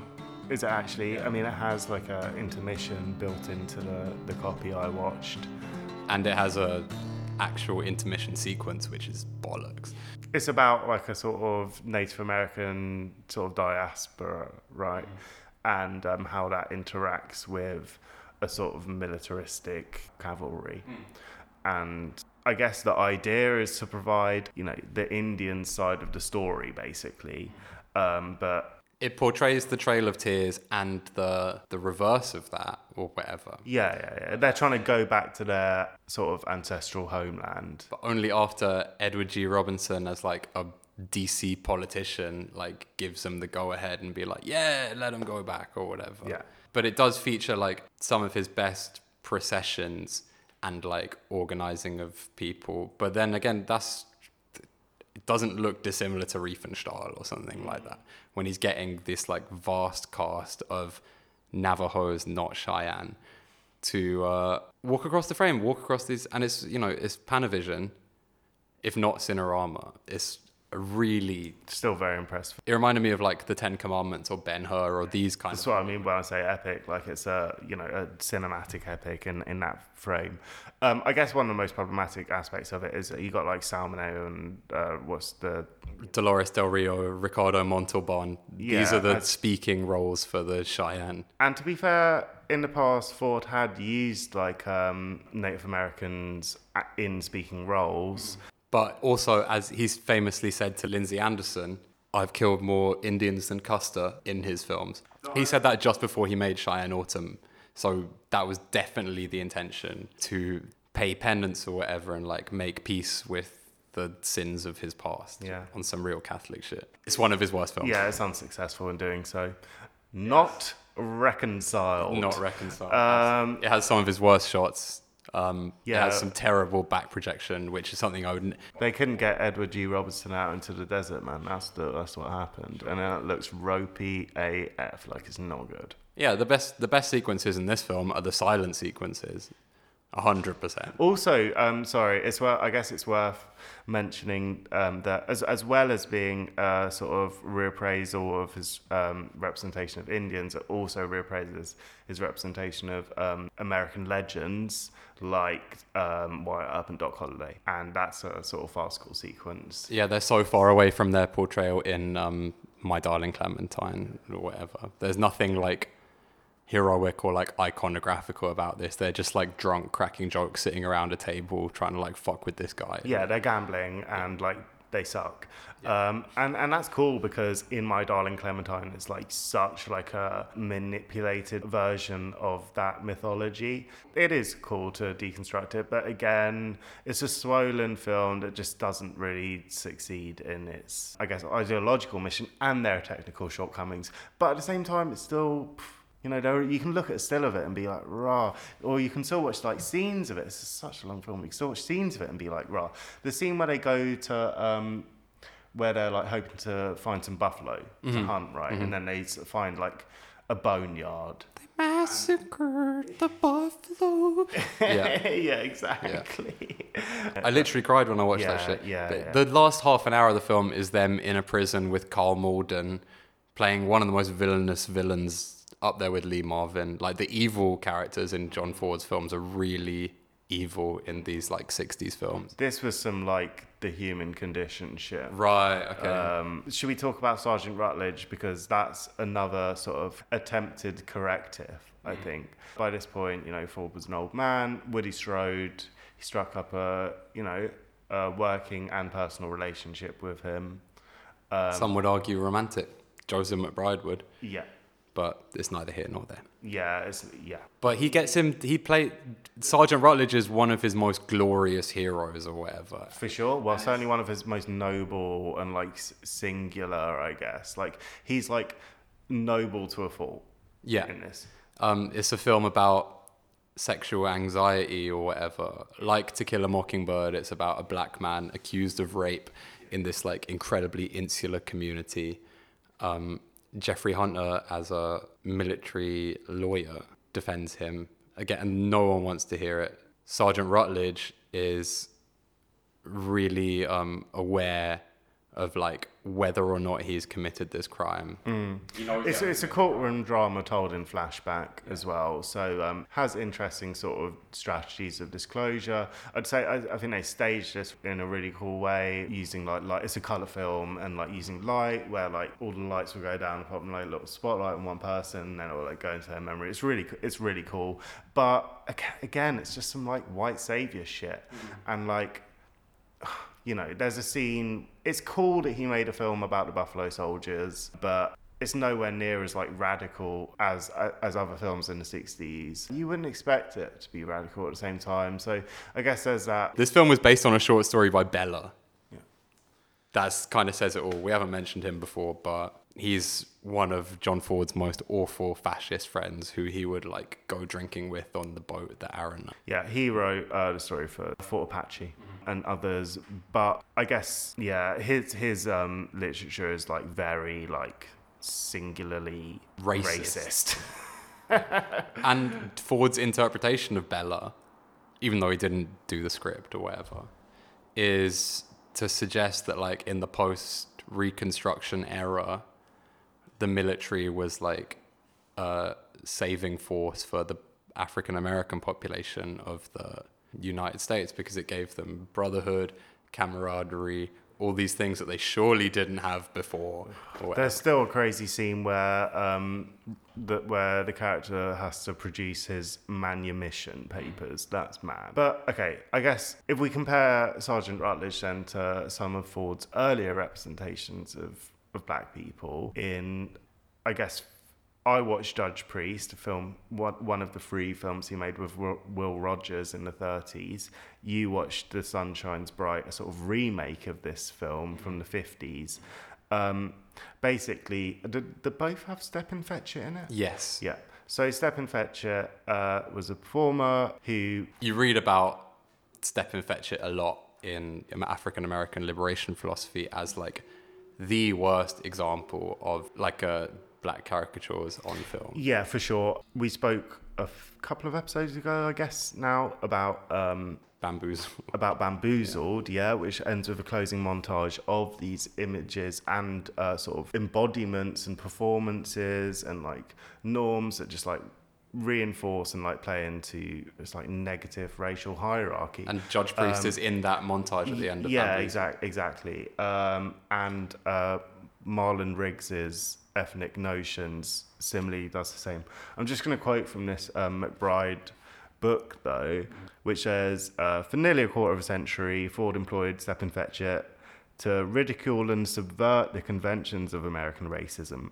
For this, both men have been maligned by humorless critics who fail to understand what the African-American film historian Albert Johnson observed in 1971, that cooler second sight must admit that Stepin Fetchit was an artist and that his art consisted precisely in mocking and caricaturing the white man's vision of the black. I disagree. Yeah, and for me, it just makes for uncomfortable viewing, basically. The Judge Priest is set in post-war Kentucky. It's dripping in that sort of lost cause nostalgia, and yeah, it's worth mentioning that features Will Rogers, who was one of his most successful partnerships. And you loved Will Rogers, right, as a screen presence? Yeah, for sure. And I watched Dr. Bull as well. He actually died when they were making the 3rd film they made together, Steamboat Round the Bend. And I haven't seen it, but apparently it's sort of weird because they sort of changed the story and recut it. It's in Goddard's top 10. Steamboat Round the Bend. Fair. But yeah, that's the thing. It's a great performance, but just just like sort of acritical. And I can understand that like it is like potentially winking and satirical, but I've got to say it doesn't feel like that. It feels like it feels not good. I guess it takes place in. Maybe it's accurate. I'm not saying it's accurate, but maybe it is not fantastical in that there were parts of Kentucky after the Reconstruction, or the REM like fables of the Reconstruction. They wrote that album maybe about these movies. There's ex-Confederates, there's liberated ex-slaves, there's Yankees all living together in the same town, but they have no harmony until Judge Priest comes to town, right? And well, I haven't seen it. I've seen The Sunshine's Bright, which was his remake that he made 20 years after, to sort of, I guess he knew that Judge Priest was extremely flawed. It tells a similar story. He gets to act out the sequence that he has in Young Mr. Lincoln with Henry Fonda, the sort of origin story, Smallville or something like that, where like Henry Fonda is walking around as if he's going to grow into the great emancipator. But in that film, like, I'm just humble old Abe. Yeah. Henry Fonda didn't. That was his first collaboration with Henry Fonda. Henry Fonda didn't want to do it because he didn't want to play Lincoln, and Ford was like, "You're not playing Lincoln. You're playing a lawyer from Illinois or whatever." But that film has a scene where Lincoln comes out onto the porch and stops a lynch mob from lynching these. But they're white people in that film, right? Because it was too scabrous a subject matter to handle. But by 1953, when he made The Sunshine's Bright, he could finally get that sequence in. People love The Sunshine's Bright. Jonathan Rosenbaum wrote an amazing essay about it. It's his favorite John Ford film. And he actually put Judge Priest in his alternate canon of like the 100 best American movies. But it was equally uncomfortable. It was like super uncomfortable viewing for me still, even though it has like very honorable intentions. And it also has like a sort of prodigal prostitute character who comes back to the town in the film, dies, and they have a funeral, and initially no one goes to a funeral, but then like more and more people come out of their homes to like join the procession. Super Fordian pageantry sequence, and is like, it bowls you over.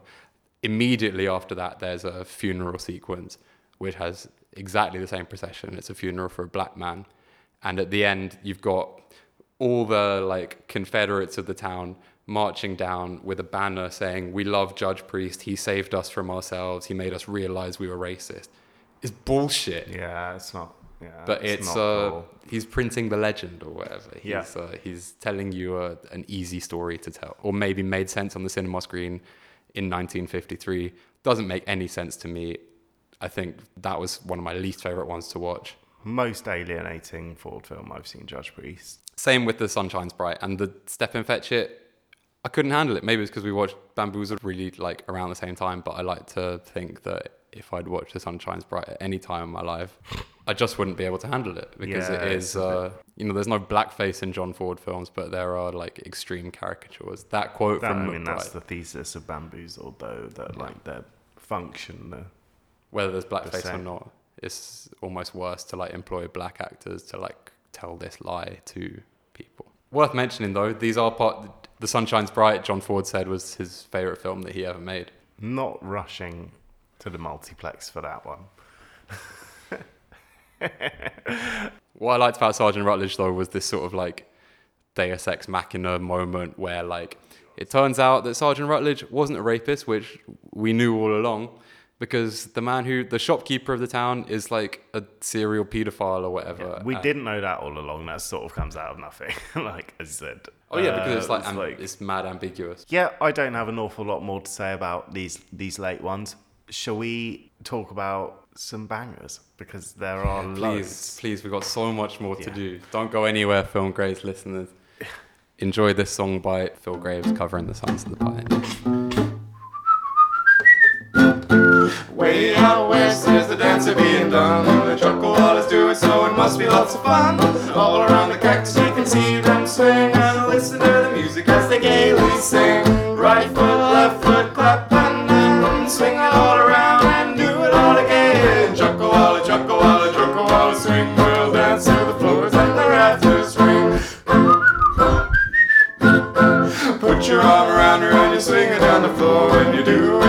you're gonna wanna do it more.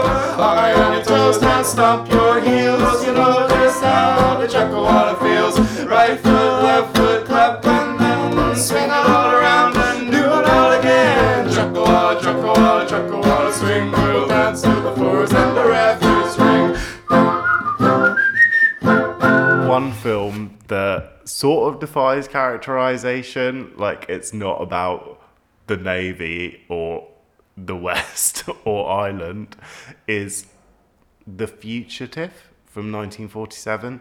Ford's adaptation of Graham Greene's The Power and the Glory, a novel about a sort of extremely problematic, like, alcoholic priest in Mexico. But he basically takes the idea of a priest in Mexico and then just runs with it. And, the story is, very divorced, I think, from the sort of ideological, symbolic, and, historical dimensions of Greene's novel. However, I think we'll both agree that it's an astonishing piece of filmmaking. It blew my mind the most, I think. But it's like gallery art, he made it with Gabriel Figueroa, who's famous for like The Exterminating Angel. Yeah, Los Olvidados, these kind of ones, But it's also like the second film he made after coming back from... It's like he made They Were Expendable, My Darling Clementine, and then this. Everyone hates The Fugitive. Yeah. No critics, like the James A.G. review. John Ford's The Fugitive is a solidly pro-Catholic picture about a priest, a creeping Jesus. My feelings about the Catholic Church are, to put it mildly, more mixed than Mr. Ford's. I doubt that Jesus ever crept, and I'm sickened when I watch others creep in his name. I dislike allegory and symbolism, which are imposed on and denature reality, as deeply as I love both when they bloom from and exalt reality, and romantic photography is the kind I care for the least. Overall, I think The Fugitive is a bad work of art, tacky, unreal, and pretentious. Yet, I have seldom seen in a moving picture such grandeur and sobriety of ambition, such continuous intensity of treatment, or such frequent achievement of what was obviously worked for, however distasteful or misguided I think it. Yeah, I think people just think it's bait and like overwrought sort of wrangling passion play, right?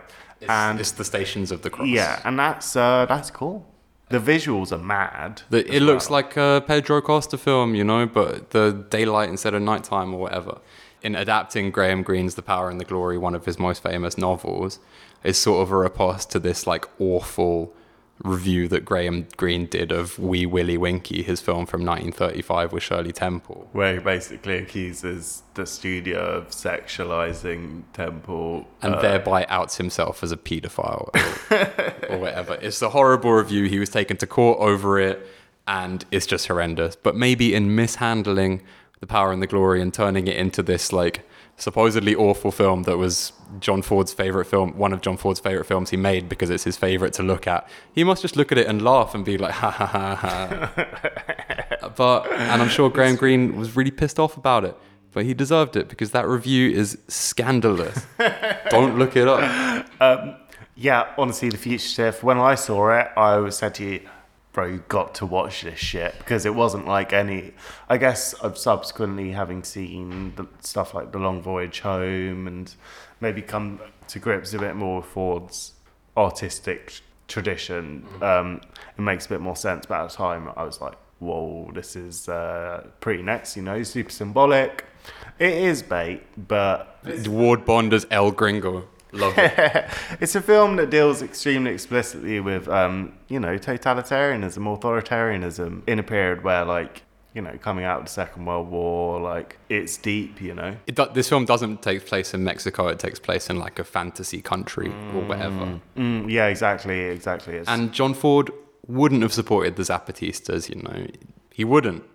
It's a fact. Yeah, I guess. But the fact that this is a fantasy, allegorical, imaginary film, it's like an elevated film or whatever, it's a Homer or something like that. Very allegorical. The sequence where Henry Fonda, God, I love him so much, he's got to bless the child, he's got to say mass for the child, so he has to go to the mob boss of the town and get a bottle of wine, and he's like, I've got brandy for you, I've got whiskey for you, and he's like, no, I just really like to drink wine. And then they end up rinsing it. That's the tension.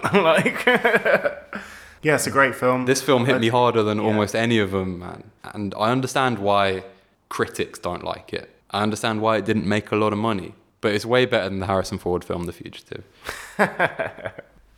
I guess the rest of the films we're going to be talking about are from around this period as well. And they're the films that, apart from Stagecoach, which we should probably talk about.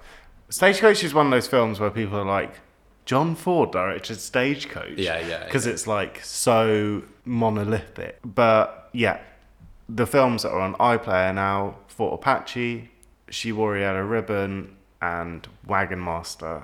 This is where we're ending the episode with these guys, I feel.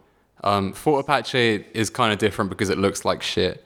I guess Wagon Master also is kind of visually compromised and it doesn't have any stars in it, but we'll get to it.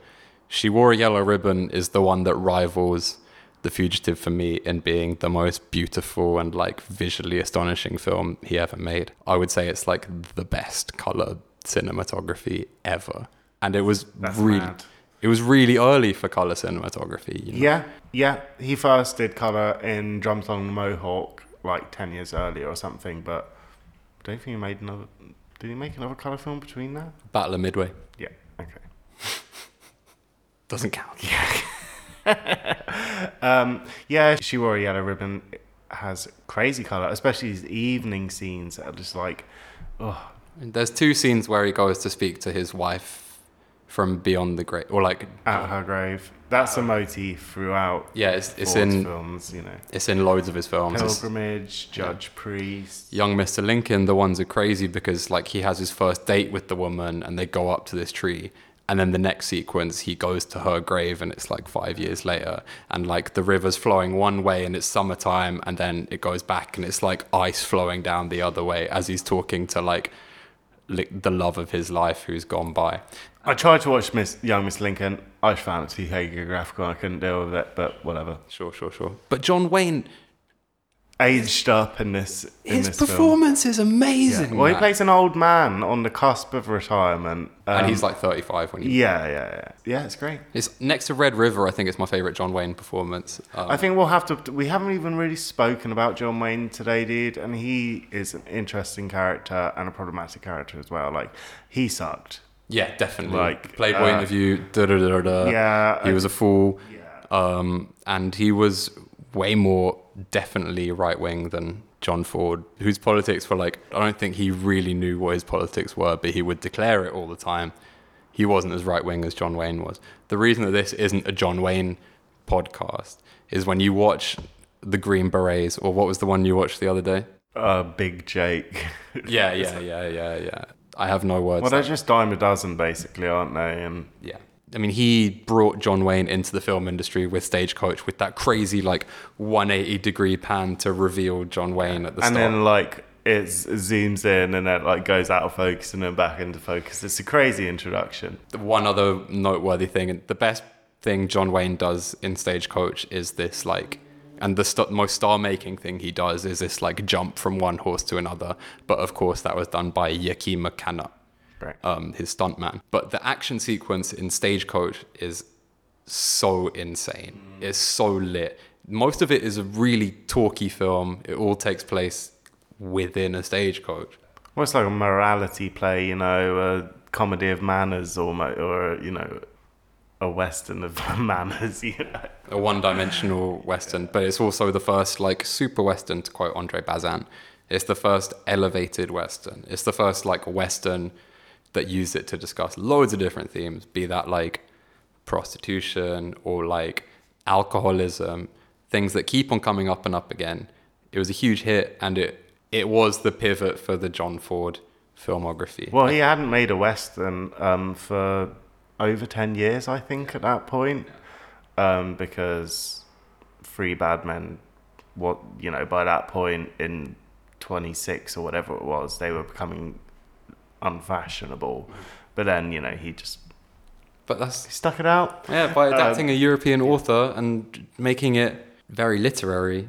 It's a sick film. There's so many reasons why Stagecoach is a classic. We don't even need to go into it that much further on this. I guess the point is that, you know, his relationship with the Western did go, you know, he made Stagecoach, he was banging, and then, you know, She Wore a Yellow Ribbon maybe is the sort of, what can I even say? You know, by that point, He's got the colour stock. You know, it's piff.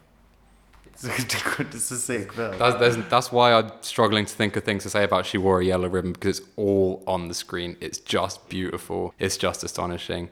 With regards to music, it's that song that we were singing on the weekend. You know, we called it on the Film Grades podcast when we were talking about iPlayer, like, maybe we'll be singing She Wore a Yellow Ribbon we thought it was going to be May, but it was August.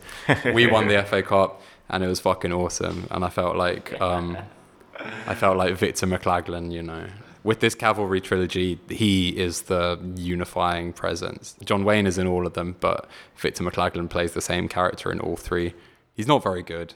I hate Victor McLaglen. Yeah, I don't really rate him, but he is just like I guess in the same way that we said Sergeant Rutledge, maybe the thesis in relation to institutions is that they're an equalizer or whatever. In this, like, the Irishness comes, finds a home in the sort of American system. Like, I guess it can find it on Homestead, but like in the fort or whatever. Yeah, it's bizarre. But I guess that's one of the real things that John Ford believed in, or whatever. Yeah. Fort Apache is, I guess it's interesting because it compares a lot to The Man Who Shot Liberty Valance, right? The very end it's about Custer's Land, the battle. Yeah, Custer's Last Stand, Little Bighorn. Yeah, and features Henry Fonda as a villain or whatever. Or not really a villain, but it's post-Civil War. He's a Yankee. He's like a West Point guy, you know? Yeah. He comes in and he's straight, like, telling everyone to, like, do up their top button and, like, sort out their uniform. That's the vibe. But his career, flashbacks, yeah. His career is marked by disaster after disaster. It's bad decision after bad decision. And much like The Man Who Shot Liberty Valance, John Wayne's character, who can speak to the Apaches in their language, and yeah, one of his craziest roles for that one. He's second in command, but Colonel Thursday, Henry Fonda's character, is making wrong decisions that lead to, like, their biggest military disgrace, in inverted commas. But like The Man Who Shot Liberty Valance, the final scene is about memory and rehabilitation and the sort of like construction of history in these mythologies, because John Wayne's character is sort of like romanticizing this baldly imperialistic endeavor of Custer as, a romantic last stand. Like, that's the... Even though he's been arguing against it for the whole film. Yeah, for sure. It's crazy. Yeah, it's a great film. Yeah, it blew my mind. It's a great film. It doesn't look very good. It was an Argosy film. It was independently made. Like, the jump up between that and She Wore a Yellow Ribbon in terms of look is, like, crazy. But Fort Apache, if he didn't make The Man Who Shot Liberty Valance, it would be John Ford's most subversive film, I would say. And it's a fucking classic. Yeah, hard agree, man. So before we wrap up then, there's one more film that we both loved. Let's send them home with a true classic. Yeah. A real feel-good yeah. stoner classic. The first two that I watched were The Man Who Shot Liberty Valance and The Searchers, and then there was a bit of a break. I think that was already in the beginning of... Maybe it was before the beginning of lockdown, to be fair. But then once these films were added to iPlayer, Wagon Master was the first one I watched, and it changed the game for me. Honestly, it's a sensational film. The story of a bunch of Quakers being sort of guided across the desert by some sort of cowboys, basically. Sounds great, man. Along the way, they meet like a sort of ragtag group of entertainers. They're all prototypical Fordian characters, and it's just like a dope play, I guess. Yeah. It's all about like salvation. You're talking about Eden earlier as well. That idea, like, I guess it's drenched in that like religious aspect, but it's just I think it's that distance from not being made by a Mormon, but having respect for the Mormons, the Puritans, as like a part of the people that formed the like American community or problematic concept, but For sure. Well, yeah, and in real life, the Mormons were a bunch of gun-toting nutters. Yeah. In this film, they're obviously like pacifists, so that they, for the sort of dialectical story qualities that brings. they're unarmed. That's why they need the cowboys to be the wagon master. Yeah. For me, then, I guess what makes it such a successful film is the photography and the music, as well as these sort of archetypal characterizations and character journeys. Photography is stunning. The light coming through the clouds. The wagons going over the hill. Even just people sitting on the fence having a chat, but you've never seen that happen like that before. I Or don't know, since. it's just this inscrutable quality about it. The other thing is the music, which is, I think this is the one in which the music is most signposty, most sort of meta-textual, but also... And the most anachronistic, man. This Yeah, is the Sons of the Pioneers were a contemporary group. We mentioned it before. The Chuckawalla Swing is like a jazz song. Yeah. The Ward Bond at some point when they're having their like party sequence says like, oh, I think everyone would have a real good time if you guys sung that Chuckawalla Swing. It's like So stupid. it's like when they sing Robbie Williams in A Knight's Tale or something like that. It's fucking bullshit. But it's totally overpowering, It's the most beautiful thing I've ever seen in my life. It just overtakes me when I watch it, It's like every scene is just loaded with like, we talked about John Ford as a journeyman, but if you want to talk about like the most John Ford movie, is definitely this one. And it doesn't have any stars in it, which is really interesting. It doesn't have John Wayne, it doesn't have Henry Fonda. And as a result, he didn't have much of a budget to make it. They made all the wagons. Like everything you're seeing is real. Like, when you watch Fitzcarraldo and it's like, oh, the actual making of the film was way more crazy than the events that are being represented in the film. Them driving the wagons over those like really steep hills was as difficult to do on film as it would have been for the Mormons or whatever, even though they probably didn't actually do that. Yeah, it's crazy. I guess it's a story of like human will or whatever. I guess it's important.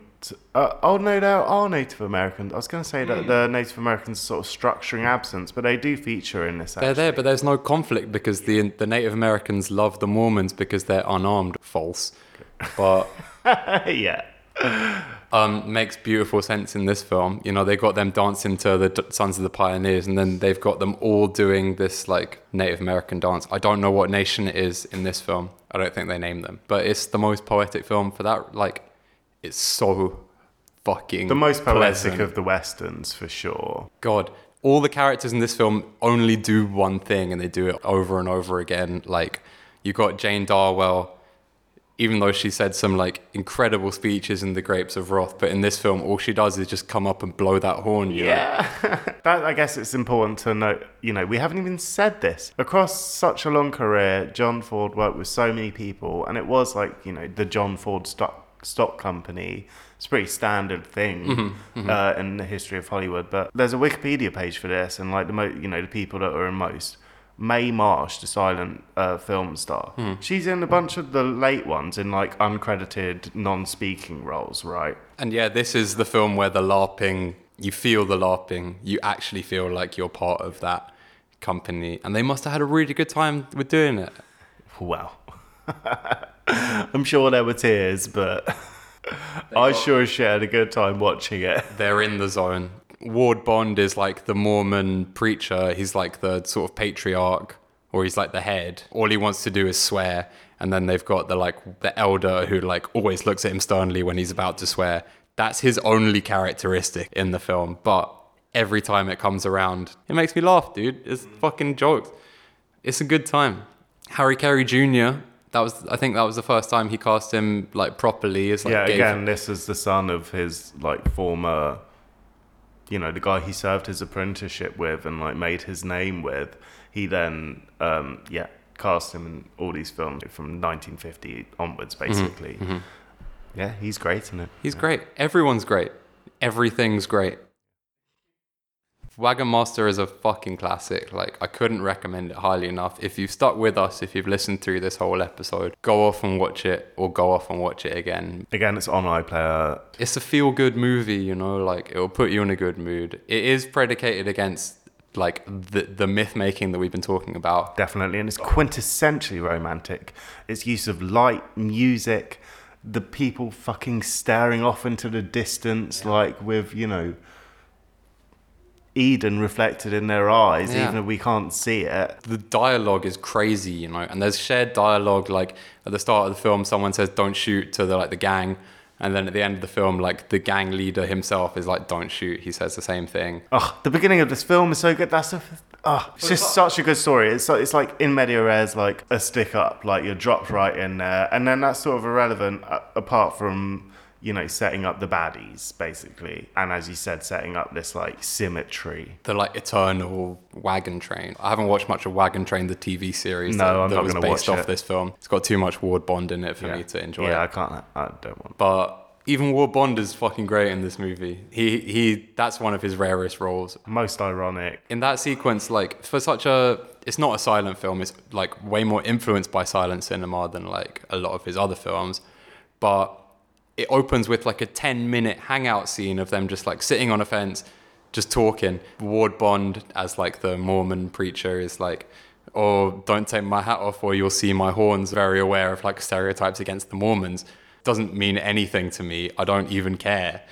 It's such a banging film. I'm gonna go home and watch it tonight, you know. I am. Yeah. I'm gonna keep on practicing the Songs of the Pioneers songs long after we've recorded them for this episode. It's a musical. It's what Lindsay Anderson was talking about the whole time. It's like a poem.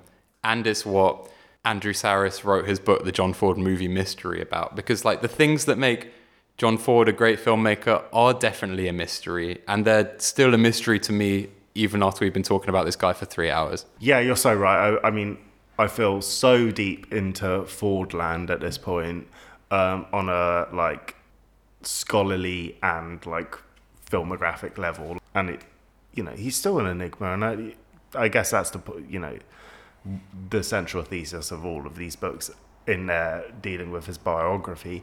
Just on Wagon Master, you referred to its sort of silent sensibility, and I think that's so important. Like it could be, you know, it looks like it could be from the 20s. Like you could completely strip it from its dialogue and it would have the same richness. But I guess that's the point. Like they do so much work with the dialogue as well. It's just a perfect synthesis. Such a good film. Sam, thanks so much for doing this with me. You know, I've been a John Ford stan for like half of my life, but you ain't. And thanks for watching 40 films with me. Yeah, I mean, honestly, it was the perfect research project to spread out across the lockdown. And, you know, it's been a privilege. I don't think I'll ever watch films the same way again. I know it sounds like a ridiculous thing to say, but not just in a sort of romantic way, but just because by watching these films, it made literally from the birth of cinema up until, you know, when Taxi Driver was coming out or whatever, like such a broad sweep of history. It's made me think about American history in ways that I don't often like. The 19th century, for me as a historian, is like one of the most interesting periods to study. And I have a very myopic view of it where it's like, you know, the Victorians or whatever, and like the age of Metternich or what, you know, just like a very like rigid, I don't know. It's just made me want to learn more about American history, and like, it's just so, yeah. Well, honestly, there are so many films we haven't spoken about as well. That's the crazy thing. Dear listener, the Ford Fiesta isn't over. It's never going to be over. Like, we're going to do an episode about the whole town's talking or whatever. Yeah, yeah. I mean, I'll just say that was fucking sick. 1935.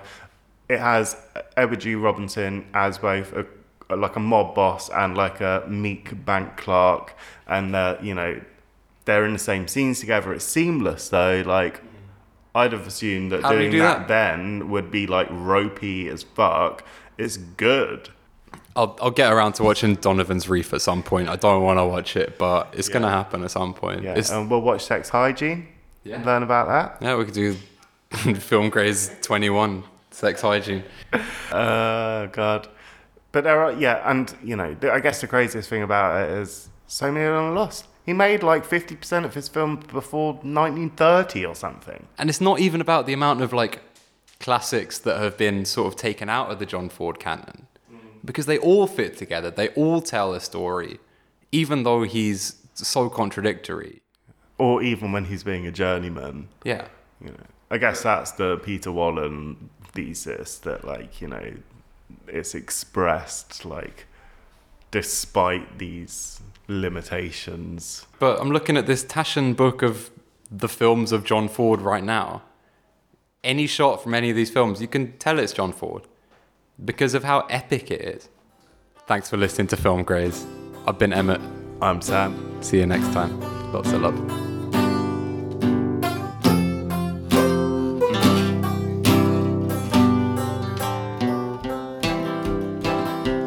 And come tell me, Sean O'Farrell, tell me why you hurry so.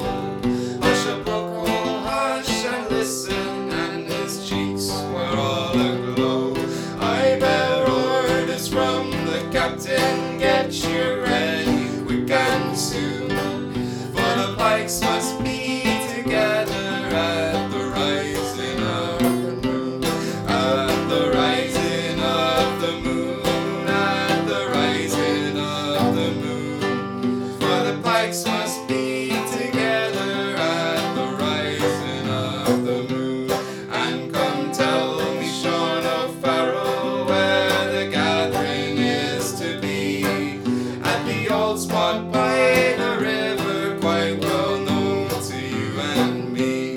One more word for signal token, whistle out the marching tune. With your pike upon your shoulder at the rising of the moon. At the rising of the moon. At the rising of the moon. With your pike upon your shoulder at the rising of the moon. Out from many a mud wall cabin, eyes were watching through the night.